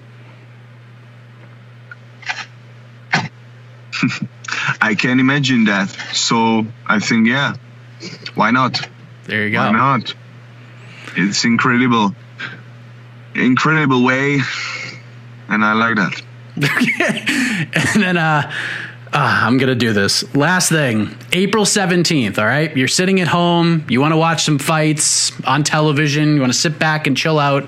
What are you watching? Are you watching Robert Whittaker versus Paulo Costa, the UFC fight? Or are you watching the boxing match between Ben Askren and Jake Paul? Oh man, sure, UFC, the Whittaker with Costa, man. What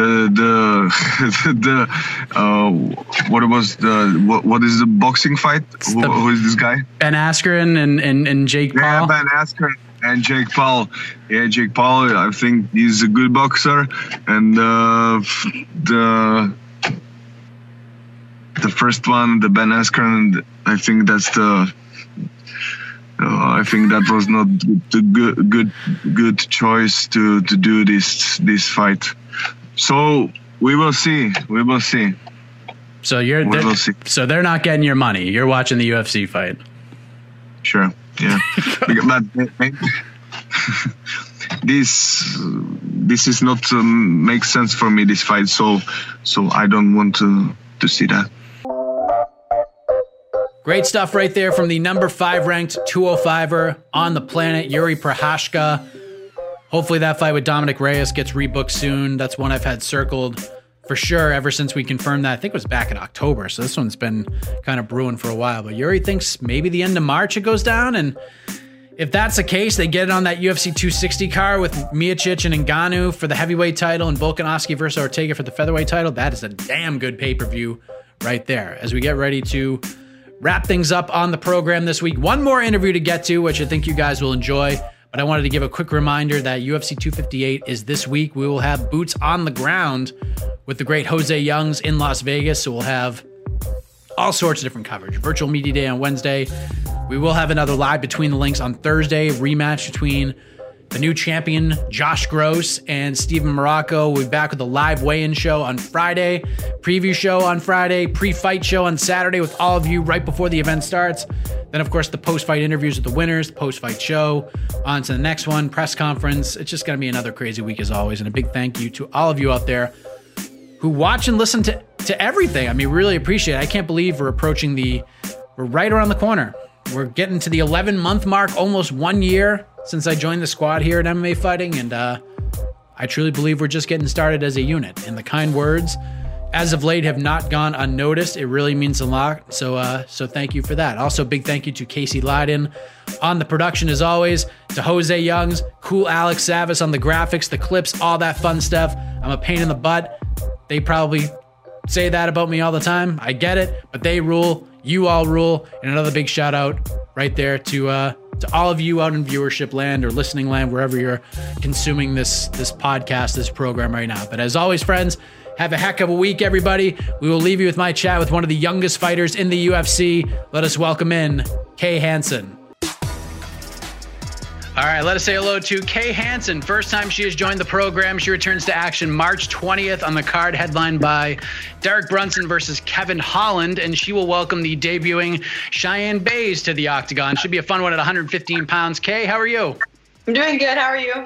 I'm doing great. It is good to have you here, Kay. Thank you for doing this. First off, I do want to go back to your last fight against Corey McKenna because it was a super competitive fight, and a lot of people, the vast majority, if we're being honest, thought that you should have gotten the nod in that fight. In the end, all 3 judges gave it to her, gave her the first 2 rounds. How would you describe that night and that fight overall? I'm really hard on myself, so I'll be the first to, say if I believe I lost. I personally thought I won, but it's okay. I had a good performance, and I'm where I want to be, as far as career-wise. No one likes taking L's, but it's kind of what happens when you leave it in the hands of the judges, I guess. But, you know, that experience was great. You know, I thought it was my best performance to date, like, you know, in and outside of the UFC. So, you know, it's only up from there, and I'm excited to show how I progress this next fight. Why? I mean, I'm not a fighter. Why do you feel like you won? Because full disclosure, I scored her for you, but I'm just a lowly old journalist who's never gotten in a cage and fought anybody. And the three opinions that mattered all disagreed with me. Why do you feel like you won?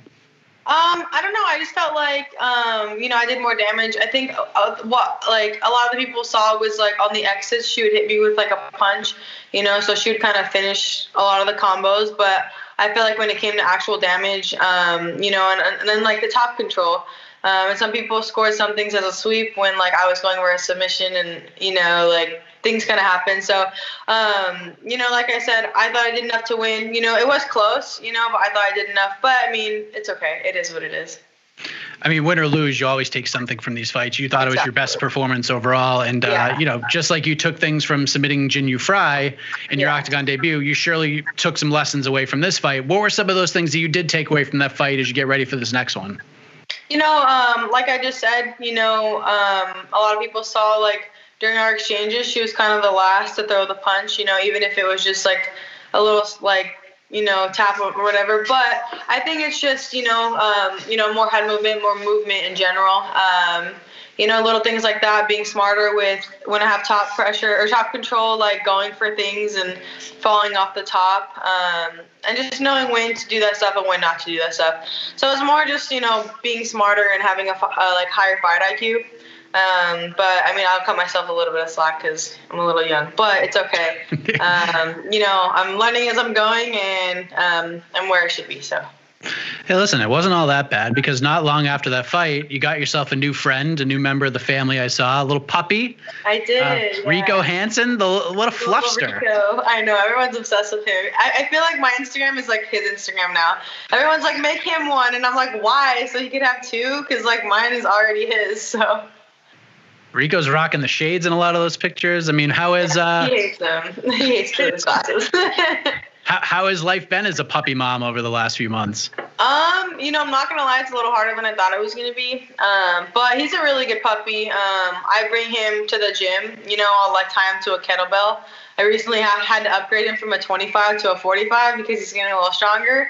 But I just have to put him on a kettlebell, and he's super cool. He loves people. Everyone loves him. He's pretty quiet as far as like when I get to train. You know, I tie him up, and he's not a problem. So it's kind of cool because he gets to go everywhere with me and do everything with me. So it's been fun. Is that your first puppy?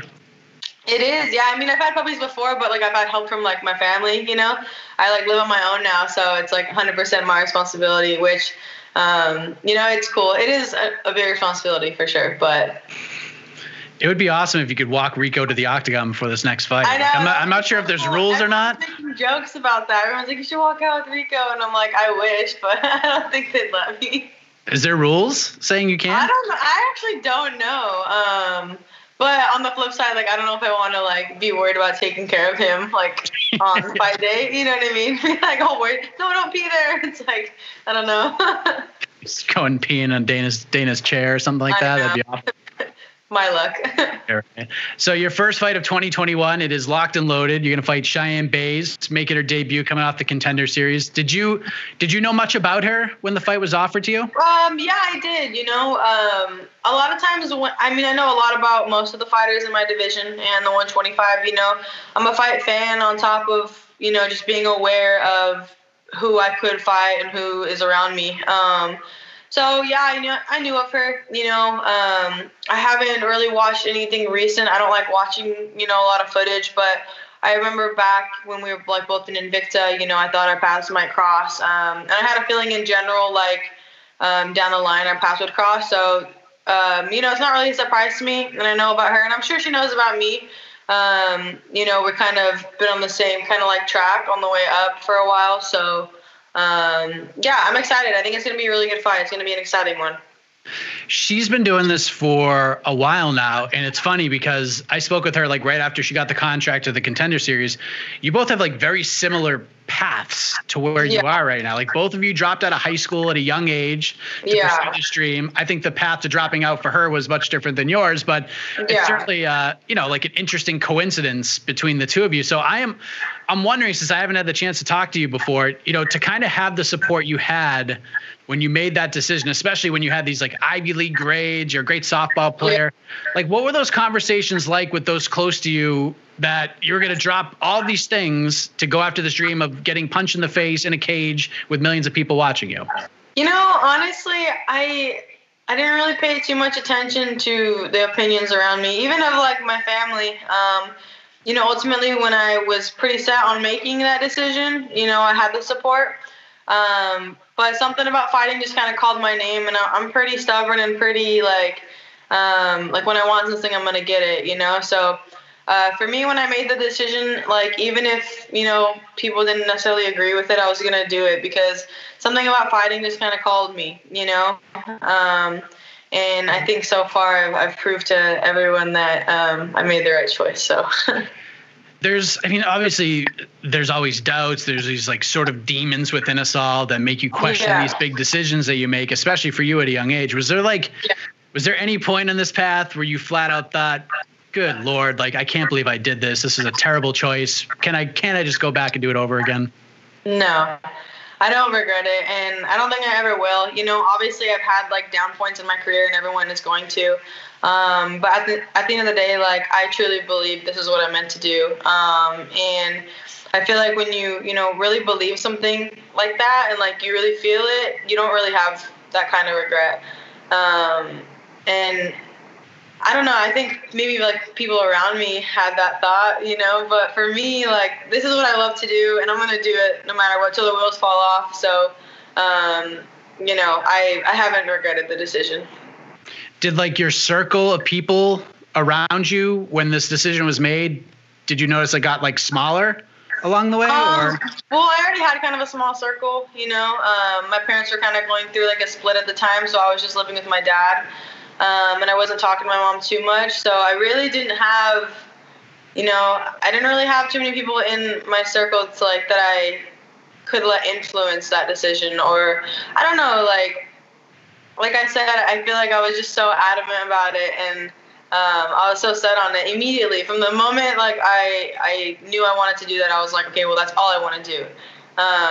So, I mean, people probably thought I was crazy, like my high school friends probably thought. But I mean, honestly, even once I like dropped out and started fighting, I stopped really talking to people from high school, and I kind of like just focused on fighting. I just engulfed in it. So like, I didn't really talk to anyone outside of the gym for a while. Like, and I was just kind of like head down and work, nothing's really changed. I've rekindled a couple of friendships, but as far as, that I have dreams and I want to accomplish them. And now look at you, you're 21 years old and you're in the freaking UFC. So there you go. You proved some doubters wrong, and that's great.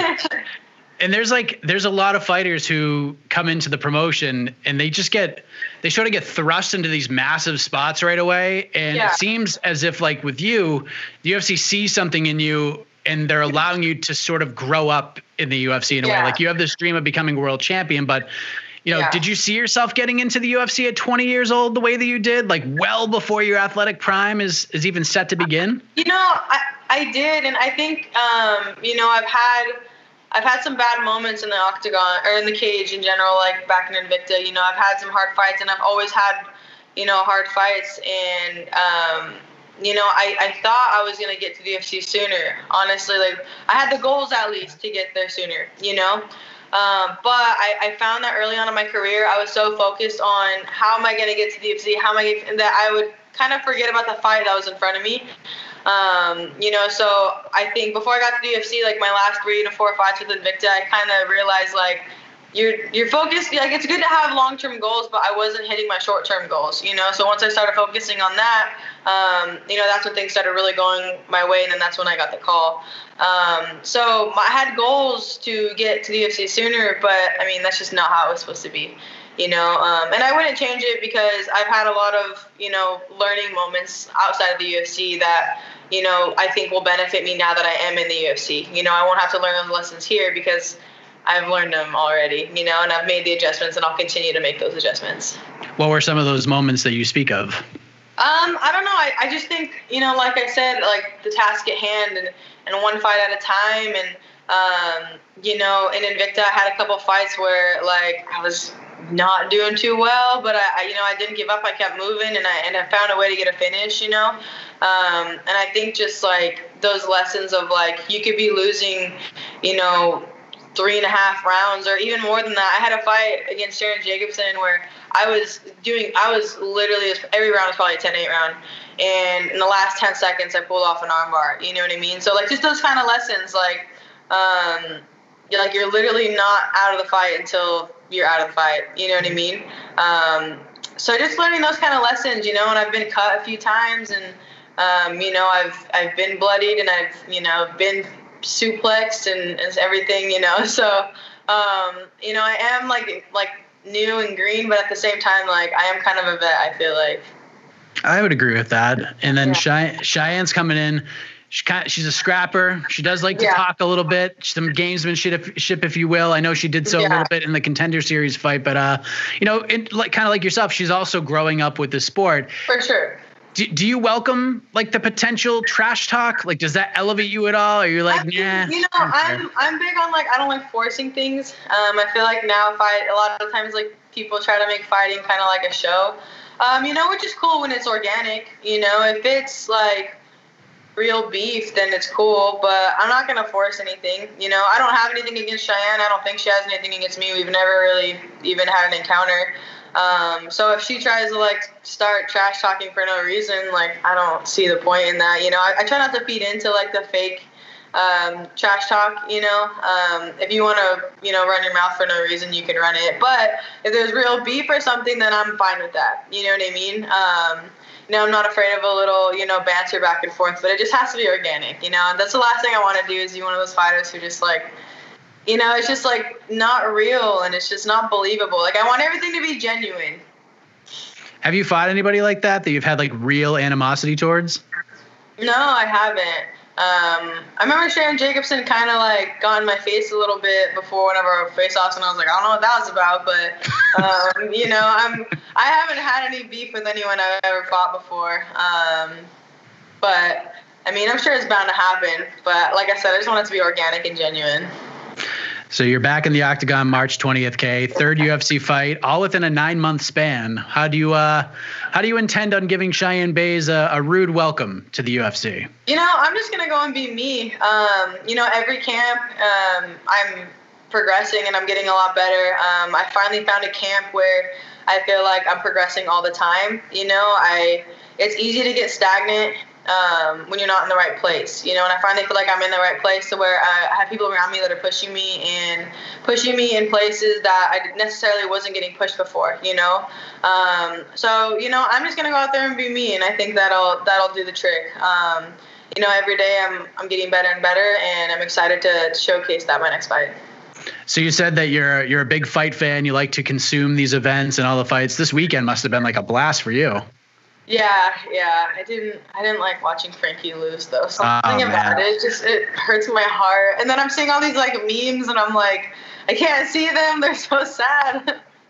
Why would people make memes about Frankie? I don't know, especially about Frankie. It's like, how can you make like these mean memes about Frankie Edgar? Like, he's one of the most likable people in the UFC. You know what I mean? And he's such an OG. Like, seeing him get knocked out like that was just so sad.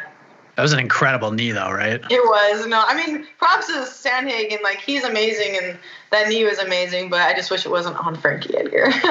Yeah, it's tough. I actually, right before I got on with you, I was speaking with Britton Hart, and she just fought Paige Van Zandt on Friday at Knucklemania. I know you were tweeting about it before the fight started. Yeah. What did you think of the fight? What did you think of Paige's debut, that transition into the bare knuckle world? Yeah, I was excited to see her transition. I think people forget how young she is. She's only 26, and she's been around for a while. A lot of people like kind of talk down on her. I don't know. I think she's kind of like throwing hate. People like to do that. I thought she did well. It's a whole different ball game when it's number one, it's bare knuckle. Number two, it's boxing. So it was a whole new world for her. I thought Britton looked good. I thought Paige looked good too.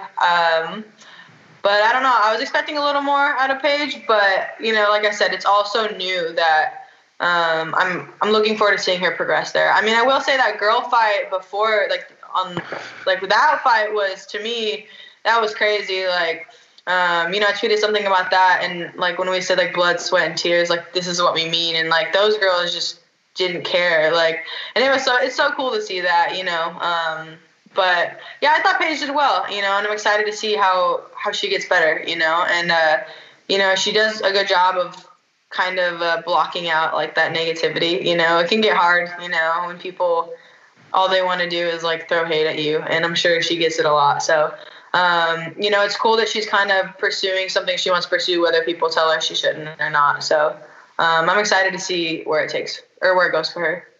Have you had to deal with any of that stuff so young in your career? Like people, I mean, it's MMA, so I'm sure you've gotten some little glasses of haterade shoved in your direction from time to time. Yeah. But have you had to deal with that? And if so, like, how do you sort of handle all of that? Yeah, I mean, I feel like every fighter, kind of has to deal with that. And then, like, being a woman fighter, you deal with that too. Like, it's just important to have thick skin, a lot of times, like, I try not to read a lot of, like, the messages I get, in, like, the little others box. But, like, sometimes I will. And I try to just laugh at them. You know what I mean? Because it's, like, you can hate all you want. And for some reason, people, they love throwing hate. Like, in and outside of, like, the fighting world. Like, people just love throwing hate. And it's, like, how can you throw hate when it's, like, you've never done what I've done? You know what I mean? But for me, I don't know. It's just...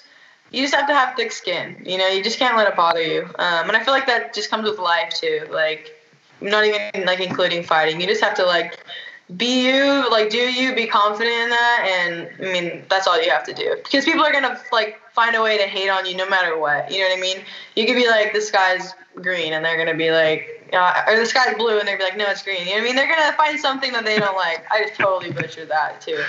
But you get the point. People are going to hate on you no matter what, so you might as well just do what you want to do. Did you see Stephen A. Smith's comments?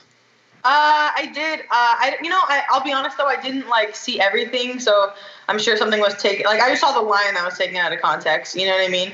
So I didn't hear everything, but I mean, he's always walking himself into trouble with. I don't know why they have him doing MMA stuff.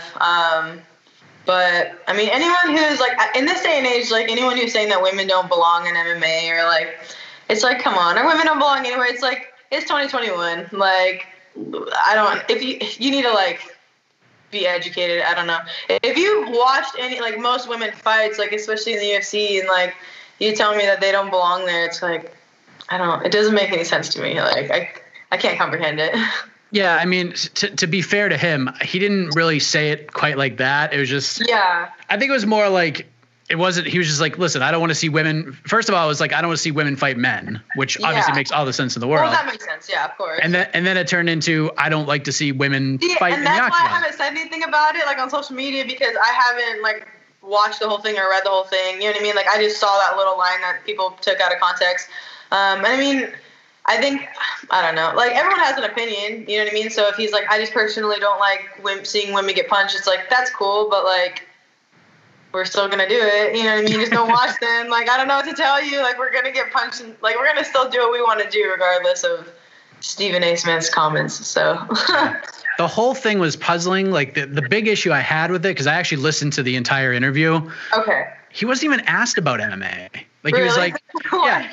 See, he brings it upon himself. He always, like, runs himself into a wall when it comes to MMA. I don't know what it is. Like, he somehow just finds a way to make people not like him in the MMA world. It's like a talent of his. The question was about, like, women in sports, like, getting executive roles, becoming coaches, and, like, the guy was basically like, this is great. Yeah, he was like, basically like, yeah, this is great. Like, what have you made of this? He's like, you know what? I want the world to hate me right now. I'm gonna say something about how women shouldn't fight. I was like, what? I just couldn't believe he brought up MMA in that context. It just made no sense to me. No, it's not surprising, honestly. Sadly. But listen, Kay, all you have to do is think about the fact that you're 21 years old. And for me, if I could go back and be 21 again, good God, like what a different life I would be living. But listen, to figure out what you want to do and get there at such a young age, I know you're not where you want to be yet, but you're still performing on the biggest stage in the world. It's pretty damn impressive, Kay. So thank you so much. Thank you for the time. I'm looking forward to this fight. This is a really good matchup, and I'm wishing you all the best in preparation in the fight itself. Thank you. Nice talking to you. You as well. You're listening to the Vox Media Podcast Network.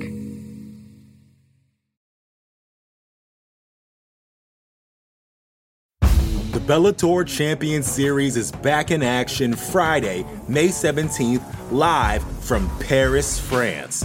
Reigning bantamweight champ Patchy Mix defends his belt in a rematch against dangerous submission specialist Magomed Magomedov. And Cedric the Best Doumbé makes his Bellator debut in front of a home Paris crowd versus Jaleel the Realist Willis.